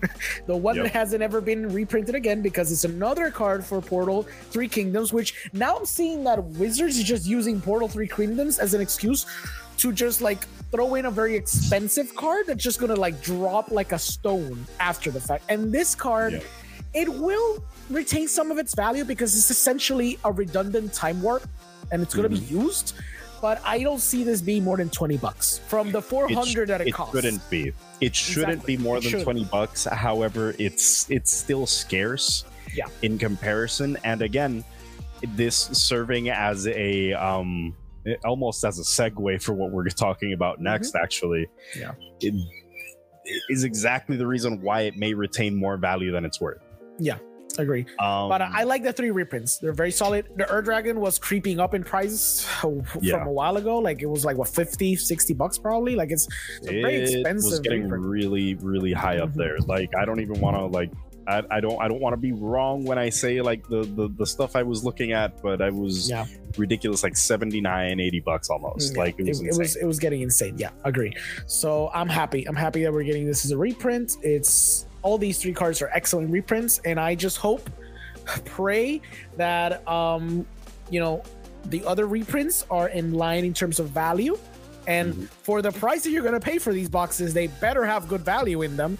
And I hope that it has a good experience. Yeah. Guys, sorry for our listeners that I keep popping in back. I just came back from the little stew I mentioned earlier in the podcast. You guys mentioned the prices of the box. Not yet. That's exactly what we were going to segue into, JP. Yes, so thank you for that. These are like for those who are like watching, right? There's not a lot that I have to say at this point, so everything that's going to be said is going to be for the listeners. Yeah. That's it. That's Amazon, right? Yeah, this is Amazon, Correct. which is obviously going to be the prices. Which is going to be a pretty good guideline either way. It is not actually. Really? Go ahead. So I knew you were going to bring this up. Basically, these prices are set beforehand, and then they will drop. Yes, that is true. These prices are very big, massive speculations, and then they'll drop. So it will not cost you $360 per set booster. But what I'm not saying, it won't cost you more than $100. You know, it'll be like a $200, double masters type price. Yeah. I honestly, considering what's already like happened before, I am very much, depending on what gets spoiled, I am expecting a $300 price tag, if I'm being honest. No. I think the same. Last time you put something at that price range, it didn't sell as good as well, and they had to drop the prices. Like you could sell like a set booster or a draft booster at like $250. But I don't think you'll be able to sell it at 300 plus. I guess JP brings a good point, because the last time we saw prices like those, it was with double masters, but it was the caveat that you still had double the rares and or mythics, which in essence you have way more value in those boxes than in these ones, because it's just strictly like a, sure, the set boosters play a little bit with the rares and the mythics, but essentially you're getting one rare and or mythic per booster. So I guess it would sink a little bit. I do think, if I'm being speculative, I think it's going to be a $250 box. I feel like 250 is high. It's definitely high, but like that's like the what I believe. But I honestly hate the concept of a $250 box, considering that what does that mean for our collector's product?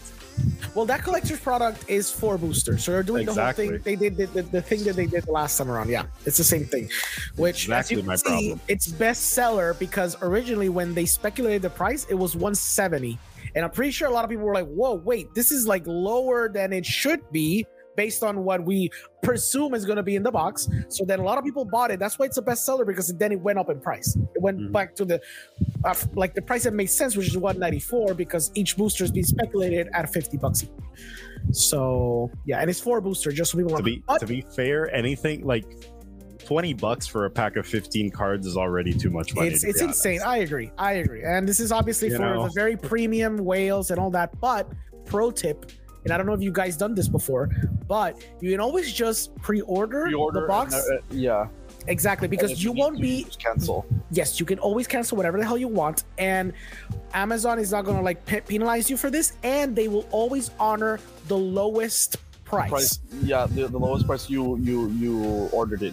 Exactly. So if you order right now $194.37, they will honor that price even if it's like $300. Yes, and if it goes down, it will honor the lowest price. So you literally lose nothing by literally clicking on that and just pre-ordering it right now. Because if it drops, then it will assure you the lowest price point it dropped at Or if it goes to, like JP said, like $500, then you're fine because it will always stay at the price you clicked on at the moment. And right now, those prices have been basically the same one. I agree. And it's Amazon, and it's like not the best because you want to go give it to your local game store, but you know, these prices are in flux and whatever. I always do it as a safety precaution, and then I just when the time closes, like when the product is going to come out, then I assess if I cancel the product or if I leave it. Sometimes I get a good deal. Sometimes it's like, it's not that much different to just buy an LGS, and I'll just buy an LGS.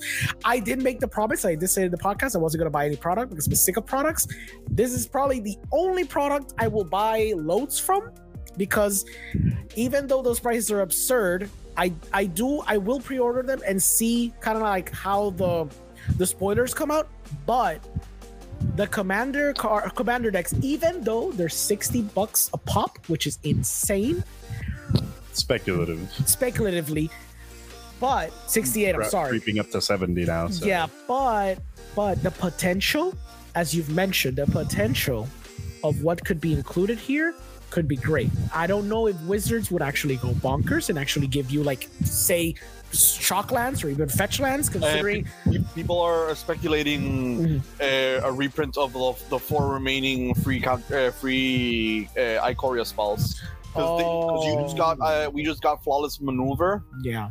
So deflecting SWAT, Force of Negation. Is it no? The other one. Fierce Guardianship. Fierce Guardianship. Thank you.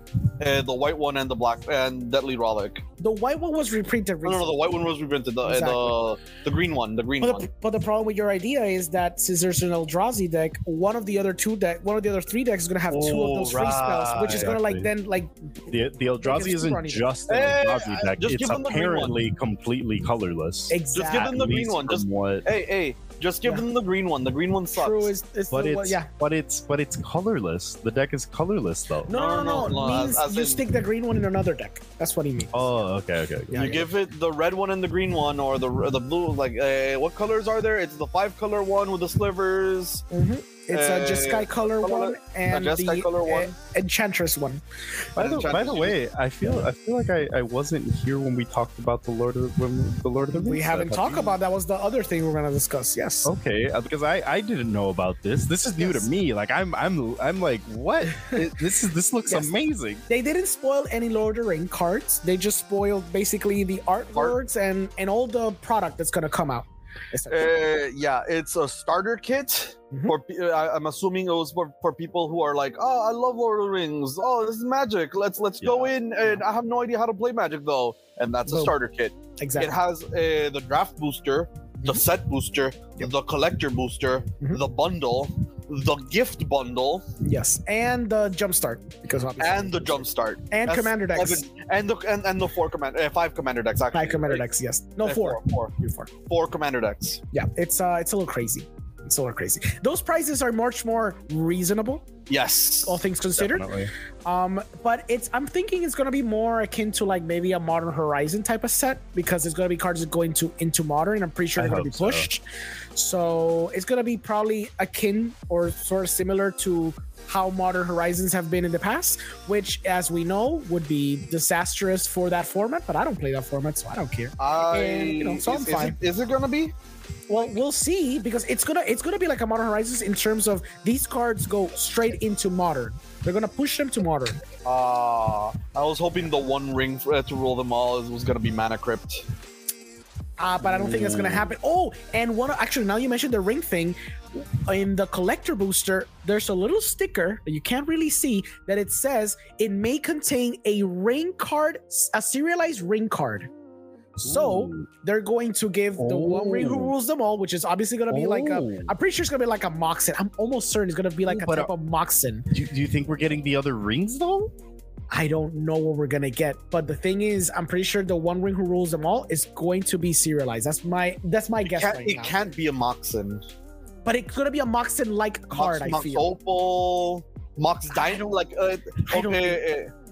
Mux Diamond, even though it's technically in the reserve list, has been reprinted. So, But that's what I think it's gonna do, like a type of like a Mux Opal, like which was no, like a Mux Amber. I'm sorry, I feel it's gonna be like a Mux Amber type of deal. It's gonna be a new Moxin. I'm pretty sure they're gonna do a new Moxin with a ring, but I don't know what type of effect would be like a balanced effect for modern. I don't know because I'm not a card designer, but I'm assuming the ring is gonna be like a corner lock.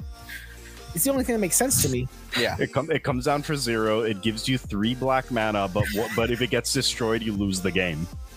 Hey, that's interesting. It's gonna be very, very good to build around. Yeah, I played this. I tap it for mana. I cast this Ancient Grudge. You're dead. That's great. I love it.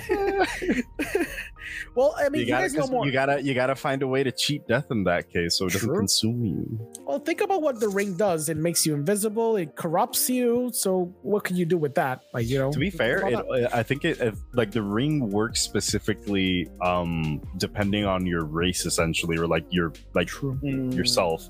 It makes hobbits invisible for the most part. Yeah. But it has other effects on other races, if I'm not mistaken. So would you think that depending on the mana that you have at your disposal, it creates that color? But that would be broken. No, I don't think they're gonna go like that far into it. Like, just because it's not something that like everyone pays attention to. Yeah. You know, it's like a tiny little like tidbit. I don't think they're gonna go that deep into it, even though I would love if they did put that kind of love and care into the set. I don't know. I just personally have like this thing which I don't think that Wizards is gonna put as much love and care into something that isn't specifically their IP. But I'm honestly really hoping I'm wrong because of what Lord of the Rings is. Like, Lord of the Rings is one of those first works that just, you know. But wouldn't you argue they gave a lot of attention when they did the 40K Warhammer? I mean, I feel like they give a lot of attention to detail in terms of I don't care about the lore of that, but from what I've heard, it's very accurate and very representative of the lore and the characters and the tribes, all that. Very generally, I would say so, yeah. But I feel like there's a lot of other things they could have paid attention to, but at the same time I feel like there was also really limited space. So again, I could be wrong because they paid a lot of attention to a really limited space. So maybe here, since they have more room to work with, they have like even more stuff that they can kind of go into, more like bits of flavor text, more characters that they can put in, that kind of stuff. So I don't know. I'm just like tossing stuff out and see. The only scary thing that I see is that this set, I mean, depending on how they worked around the copyright issues, we might have a problem that if this becomes like ultra stapley modern cards or legacy cards, and then they don't reprint them, then it's going to be like a few years down the line where they do the magic variant, like the magic version of these cards or this set down the line, like in the future. And I don't know, that might become a problem very quickly. I mean, it happened already with 40K. It wasn't so egregious, although there are very expensive cards in those commander decks. Yeah. And there's some that are actually basically staples. It's very specific decks. But I feel like it's a problem that keeps compounding that I don't see Wizards sort of addressing, and they keep pushing this idea of IPs and like actual sets and I mean actual formats that are like more than just commander, and it's a little scary. Yeah. You know, it's kind of funny though, because every time I would think to like what my original concept of card games like came from, it was from like watching the Yu-Gi-Oh like animated series, right, when I was a kid. So I think it's like a really funny kind of dystopian feel in which, it's exactly like the original Yu-Gi-Oh. There's like the one copy of this card that's legal in the format that only like a handful of people that, you know, have like power get to have. Like it's like funny. It's funny, but it's not funny haha. It's funny. Oh God! Exactly. It feels like a funny. Oh God! Yeah. Then you have to become the real Kaiba. Find those people and rip it. Yep. You gotta find those rings, those serialized rings, and start ripping them apart. So and make sure you get the number one, the one that says number one. Yep. And rip the rest. Exactly. Actually, Yeah. I Oh, mean, oh my god, it would literally be the one to rule them all. Exactly. Yo, Yeah. yo, hear me out. Yeah. Hear me out. What if the number one copy is just like the one ring to rule them all, and then you get like the really special like borders and text or whatever, and then you just have all the other serialized ones, which are just like a more generic version of that. I'd be afraid to actually own that card. I feel like people are gonna like Right? break down my door and kill someone's gonna me. like find your IP address and Oh, like yeah. come after you. Yeah. straight up. If I post like even a single picture of that, I swear someone's gonna kill me in like Yeah. in my own house. You know, honestly, even with like these serialized cards, like if I had the one of the Lord of the Rings set card, same deal. Like I just wouldn't tell anyone I have it. Yeah. Like That's crazy. that just sounds insane. Yeah. No, it's interesting. I'm not like a big Lord of the Rings fan, but I appreciate this, and I feel like they're going to give a lot of care and attention in terms of the storytelling and what this means for so many people, so many other people. You know what I mean? Yeah. Yeah. I think it's a great tribute because, again, you know, because of Lord of the Rings is like, well, not necessarily because obviously there's a ton of influences, but like, you know, because of Lord of the Rings is basically why there's so many people that have a love for fantasy, why D&D has like became a thing. So I really do hope that they're going to do it justice, I suppose. I hope that a collaboration with like, you know, the Lord of the Rings IP also means that there's potential for like some D&D like Lord of the Rings content, even though I feel like it's redundant up to a certain point, but I do kind of hope that we do get some of that, because I don't know, it's kind of cool. I like that so far from what we see on the art of like the box, we're getting art that's reminiscent of like, you know, like the old descriptions like books and stuff like that, but that also has like its magic feel to it. Because at least with the 40k versions, I feel like they were very 40k, you know. And here, even though I'm not saying that it loses the Lord of the Rings feel, but I feel like you can really feel like the magic, like the magic touch, no pun intended. Right? I feel like it looks a lot like the animated movie, right? It has like that look. That like very 70s, like an updated like version of the 70s art of the 70s. Yeah. It looks very nice. Like it's like you said, it does feel like they kind of blended a little bit of the aesthetic of Magic with Lord of the Rings, as opposed to, like you said, basically just 40k concept art into a Magic card. Yeah. And don't get me wrong, they're like in the 40k art, like if you're familiar with what the 40k art looks like, you'll notice that they do. There is like there's heavy Magic influence, but you know, like my eyes just saw 40k more than they saw Magic, I guess. Meanwhile, in this set, I feel like, you know, there's like a lot of the way that Magic, like Magic artists use a lot of like the way they use a lot of their colors and stuff like that, especially like right here, where you get like the complex scenes of like the battle and stuff going on. Yeah. It's a set that just screams Magic to me more than it does Lord of the Rings. But when you get up close and see the orcs and stuff like that, it's where you can finally like get the taste of that. Yep. I noticed as well that this product, the starter kit, has different art to all the rest. So I'm assuming that's probably what our alternate art is going to look like. Potentially, they might put like a Frodo versus I don't know, Gollum or something, and they'll have a little bit of like different art to like incentivize you to also buy. Because I'm pretty sure they just want you to buy, if you're like a diehard Lord of the Rings fan, then pretty sure they want you to buy everything, even the bundles. Orcs versus elves. Sure, yeah, that'll be the more basic one. Dwarves. Yeah. Do you think they're gonna reprint any of like Magic cards into like the Lord of the Rings flavor, or you think it's gonna be like strictly all new cards? That'd be interesting, because like Dwarven Recruiter could be reprinted, and it's not like it's on flavor if you get more dwarves. Exactly, that's what I'm saying. And they could reprint, basically that will go into modern, which is which is fine, I wonder, there's not many dwarves, really. There's not many good dwarves in it. Yeah. I wonder how many like halflings we're gonna get. Because true. Because, you know, at least we know we're gonna get like the mains. You know, we're gonna get Bilbo. Because Bilbo is already like on the art down here. Are they gonna be called halflings? True. Probably Remember- not, because that's they did it different in the D&D set, and I would hope that they're going to make them like, you know, the same creature type, so that there's actually like some synergy there. So no, so they would make them halflings. Oh, I see what you mean, though. So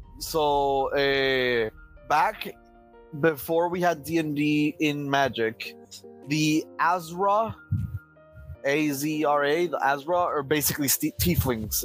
They are copies. They're exactly tieflings. And then we got tieflings as a subtype. Yeah. Prosperous Innkeeper is the only halfling that comes to mind immediately, and he is a halfling citizen. There's also Gretchen. So are they going to be with halflings Willow. or are they going to be hobbits? I see what you mean. Yeah. Because that's the thing. Now in Magic, we have. Oh wait, are the Kithkin the same thing as halflings or no? They're technically, yes. That's what I'm saying. But they're the Magic equivalent. Exactly. So in Magic, you're gonna have Kithkin, halfling, and as we see now, even possibly hobbit. Yeah. You'll just have a lore that goes with all three, and it'll be easier. Honestly, I just think that at this point we should just have an errata that just only include all three of them as the same creature type, and just have them like, even though that's terrible because Can they the use card no hobbits? longer explains the card. But Exactly, but can you have hobbits? well, I mean, it'd be kind of ridiculous if they're letting them use the lore and the art and everything else for the set, and then just not let them use the word hobbit. So I don't think it's going to come down to whether they are allowed to use the word, because even then, even though we know as, like, you know, fans of this, or I don't know, whatever word you might want to use to describe that, but we know that, you know, Kithkin, halfling, and hobbits are the same thing for all intents and purposes. But, you know, for the purposes of, like, you know, they're in-universe equivalents of, like, each one, like, I don't know, it would just kind of suck to play my Lord of the Rings, like, you know, to play my Frodo and then have to call my Frodo a Kithkin. Yeah. Or have to call my Frodo a halfling. Because the word that I learned when I learned what Frodo is hobbit. And my flavor says he's a hobbit. And, you know, it's not accurate to represent, like, it's not accurate to call Frodo a halfling either, because even though they are the same thing flavor wise when you compare the two side by side, but theoretically hobbits aren't half human, half elf, or Yeah. you know, Halflings whatever. aren't half human, half elf either. Oh, I thought no, never mind. These are just half elves. I forgot. Halflings? What the heck are halflings? They're just called halflings for like no reason. Yeah, they're just, because they're half. yeah. Okay, never No, mind. I forgot about You're that. not wrong. Yeah. I guess my theory is that I think they're gonna let them use Hobbit, but I think they're gonna let them use Hobbit in the context of the Lord of the Rings. I don't think they'll let them errata everything into. Yeah. No, they're not. I'm assuming because, you know, they might let them there, but it's just like, oh, you can just do it here. Don't get sneaky with us. You can't just use all your lore and whatever and just make it into hobbits, because no, you pay extra for that. And Wizard was like, oh, sorry, sir. Our last quarter was pretty bad. We can't do that, sir. So Was it though? I mean, I think, wasn't it? Like, I thought it was. Well, I mean, the bubble's gonna crash. Well, maybe it's not okay. now, but I mean, eventually it's gonna crash. Okay, if we're talking generally about everything that's gone on with Wizards, at least based on like the comments that they did on the last financial report, the quarter definitely didn't go as expected. Yeah. And one thing that they have not wanted to disclose the precise impact it had was the whole people getting unsubscribed from D&D Beyond. Yeah. It doesn't matter how Wizards tries to frame it. the numbers alone just tell you that it was a huge amount of money. How that affected them in comparison to the rest of their profits and how much the rest of their products profited, that's another story entirely. Yeah.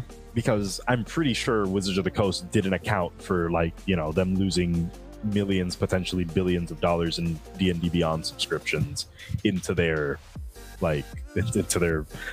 financial plans, considering that when they did the whole thing with the OGL agreement, they put it all under what's it called, like an NDA and all that. So I think that is going to be one of the major things that really tells us if they had a good quarter or not in those terms. Yeah, you're right. I think you're right. It's interesting. I started scrolling down on the page, on the Amazon page of the products, and JP brought up a good point earlier about how basically these prices crash.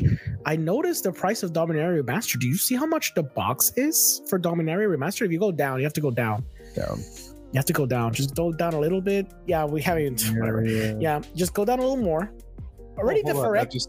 I just need to look at this little gremlin real quick. Look at him. Yeah, there's gonna be 5 new commander decks too. Yeah, and they're gonna do collector. Look, they're gonna do like not collector, but you know, like We didn't mention these, did we? Yeah. There's also 5 commander decks that are obviously gonna be coming for March of the Machines. Yeah. Go ahead. It's gonna be $40 each, and you know, yeah. I'm guessing these are going to be like simpler versions. Like, what's up with these? Because that packaging is like different. Are we getting like this packaging for everything now? Like, I think it is, because if you look at the other ones, the example boxes, they all seem to look like the 40K boxes now. So I guess that's the one they're going forward now. Maybe they liked it that much, and they're gonna keep using that style. I guess it's fine. It is cardboard. I know. I just miss the ones back in the day with the big ass useless card. Chunky. Yep. I always liked the jumbo card. I mean, we're still getting the oh no, right? No, you don't get the jumbo credit card. Yeah, exactly, the credit card, the etched one that's like a little thicker, so you can't use it. I don't know. I don't like that one. I like my big jumbo stupid card. I still have my Teferi Planeswalker one. Ooh. Yeah, I have that one because I liked it so much. It was my first commander. But if you go down, you start seeing that, first of all, the Phyrexia OB1, it already came down a little bit, right? And if you go further down, you'll start seeing that see, they already went down. Like they were, yeah, like this is like $134 from the original 170. Like acceptable. Yeah. So then when you go down, keep going down. When you go and see the Jumpstart one, that's amazing, because I remember the Jumpstart. I pre-ordered it, and I was gonna get it at 190, I think, or 180. It's a bit further down. It's further down. Okay, there you go. Stop right there. Now it's at 170, and that used to be at 250, because I remember when it came out. Remember the prices? It was 250 bucks, and now it went all the way down to 170. And why is this happening? Freaking product fatigue. We already forgot that this happened. Like this thing came out like what, 2 months ago? January. Yeah. No, January. You're right. January. It was a month ago. So it's already forgotten, dismissed, and already crashed in price. The Brothers War. Even look at the collector booster, which was one of the ones that were spec'd up in the upper numbers because of the Serialized cards. It's already at 226, and I know that thing was pushing, I think it was like 180 at first, so it's gone a little bit up in value, but I remember some people even selling it for like 250, and now it went down to 225. Why? Because people already forgot Brothers War. Like I have my collectors, and I know I bought it for, I think it was like 170 or something, I think. So I did get it for cheaper, but people are forgetting these things are coming out, and then they just keep buying the new thing, and then everything else, since people already forgot about the last product, boom. So if you want to buy older stuff, now is the best time to buy them, because everything crashes 2 months down the line. Everything. When you look at the boxes for Brothers War, like the draft and set boosters, if you scroll down, they're like at $100. So it's insane. Even the commander card, the commander deck, dude. Oh yeah, Jumpstart sitting at $55. I find it hilarious, man. All the Jumpstarts, it's a horrible investment. Don't even think about buying any Jumpstart boxes when they come out. Just wait a few months, and they all come crashing down. But I wanna play with my friends. I know, but these ones aren't like the original Jumpstart ones. Can we even check? Can you scroll down? Because I'm pretty sure the Jumpstart 2022 one is around there somewhere, and I'm pretty sure it also crashed down in price because people already forgot that came out too. There's a bundle where you can get both for 173. I think that's still too expensive. It's still too expensive. There you go. There's look at that. $90. 90 It's actually cheaper to get both of them like separately. And that's the 2022 one, the one that actually is like a proper Jumpstart set where you can actually have like complete cohesive themes in every booster. And that's sitting at 92. Cool stuff going on too. It really has really good. It had good reprints too. It has like Ristic Study and stuff. And that thing is sitting at $92. It's like if you as a consumer are like, oh my god, these prices are insane, literally just wait 2 months and you're gonna get it at a discount, like a heavy discount. I love how at some point you start getting nonsensical bundles because it's clear that they don't know what to do with so much product. So they're like, hey, get your pair, get all 4 Pioneer decks and a Jumpstart box. It's like what Yep, okay, because they don't know what else to do. get a Jumpstart box and 2 Pioneer products, please. Just buy our Pioneer product, please. Just get rid of it. Just get rid of this. Look at the Dominaria United. It's just like people already forgot they came out. Dude, even the collectors, some of the collector ones are like super uber cheap too. That's what I'm looking at actually, like the collector's booster boxes. At the end of the day, if you really want to get a bunch of value out of it, at that point you might as well just go with the collector's boost, like with the collector's booster box, because you know it's insane. Even that, wow. The non-foil version of the decks is going for 233, which if you divide them up by 4, it's like what, 70 each or something like that, which I guess it's acceptable. That's basically market value for what they were going like after like, you know, after everything was said and done and after they did like the huge rises and the stupid logo. So even that, when you think about it, it's not bad. I mean, sure, it's expensive commander deck, but the value there in the cards there, they're probably never going to get reprinted, or if they get reprinted, it's going to be like 3 years down the line. Yeah, it's good to get. So even the foils, if you're like that much of a whale and you want to have a product that is going to be like insane no matter what, even going for this. Oh, look at that. Hey, is anybody seeing what I'm seeing? The Dominaria United bundle, or no. The fact that you can get 4 whole commander decks for the same price as their Magic 30 product. Okay, I'm still salty about it. Let's keep going. And those you can actually play with. Yeah, there you go. They're actually legal in a format. Look at that. Exactly. Look at that. Look at that. You can either play it with your friends as a full set because you actually have enough cards to play with all your friends. Yep. Or you can dismantle them, or you can even sell the singles and still like make something out of it. But you know, hey, let me stop being salty. It's in the past now, right? No, it's not. But as you can see, never forget what Wizards did to us. As you can see, if you are just wondering about these prices, or you think they're a little too steep, which some of them are, I will admit straight up, most of these things come crashing down after a few months because you just move on to the next product and the next product. And if not, we've always said it too, just buy singles, because of the fact that they keep printing all these cards in like different artworks and framings. You will always be able to get the cheapest version and let the whales get the expensive one, or even you can get the ones that have a little different art and flavor, because some of them equalize at the same price at the beginning too. So I got an Enlightened Tutor foil, old border, for cheaper than the actual normal non-foil one. Yeah, you just gotta like look out for those prices. And I got a Gamble or Boulder foil for the same thing, cheaper than the non-foil normal version. Yep. And I was looking for the old border versions. Yeah. Oh yeah, the old border versions of those tutors looked so good, so good. But I think that's it. Yeah, we covered a lot. This is just happening the last week, basically, because they just started pumping you on a lot of stuff. So yeah. All right, guys. So I think we've pretty much covered everything we've had to cover this week. Actually, there's one thing I wanted to mention real quick. I forgot the name of our second place contender, but I just, quick shout out to Reed Duke for getting that Pro Tour win. Our second place contender, I forgot his name right now, but I really wanted to shout him out. Let me go get his name real quick, because he played an off meta deck and got to second place. He was playing like a kind of like an aura deck, like a Selesnya Auras deck, and he made it to like the grand matchup with Reed Duke at the end. So huge shout out to this guy. I gotta remember his name. Like we can't end this podcast without me getting this dude's name real quick. Hold on.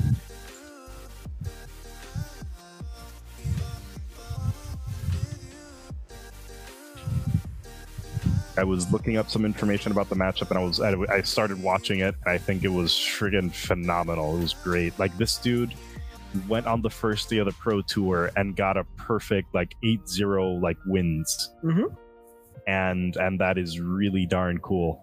That's very solid. Oh, where is he at? Oh no, wait, I know where to look for it. Benton Madsen. That's the guy. That's the guy. Nice. Like, man, huge shout out to you for making it like just just blindsided everybody. Then this is one of the things that I like highlighting about Magic, the fact that there's still creativity even in an age in which, you know, we all just net deck to get like our most efficient deck builds and everything. This guy made something that nobody else was playing and came in and just sweeped everybody. So that's real damn cool. Thanks a lot, Benton, for your contribution to the community, and thanks a lot, Reed Duke, for just being yourself. Everybody knows who you are, so sup, dude. And one more thing, we do have our first guest of 2023. Right, he's going to be joining us in the Commander games on March 2022. We have Joseph Johnson, aka Black Nito from Tabletop Jocks. So he's going to be joining us hopefully on March 22, 2023. So literally a month from now. But yeah, we need to like advertise these things ahead of time, you know? But definitely. Yeah, it'll be fun. It'll be fun playing with him for sure. Everybody like put that date on your calendars, because it's hopefully we're going to be having tons of fun. Yeah. And quick hold on. Another quick shout out to John over here to go to check out our merch store. Yep. Get our cool shirts. Yep. Will you pay the only land shirt? Just being iconic as hell. And also remember to go on along to Ultra Sleeves, so you can have an amazing, real good looking commander. You can just add that extra spice that we all need in our lives. Use our code, which we'll probably have somewhere on our page in a minute. thecardboardcave.com to get a 10% discount on your first order. And with that, I want to say thank you, everybody, for joining us. Thank you, everybody that's been supporting us, and thank you for listening to us. And I hope everyone has an excellent rest of their night. Yeah.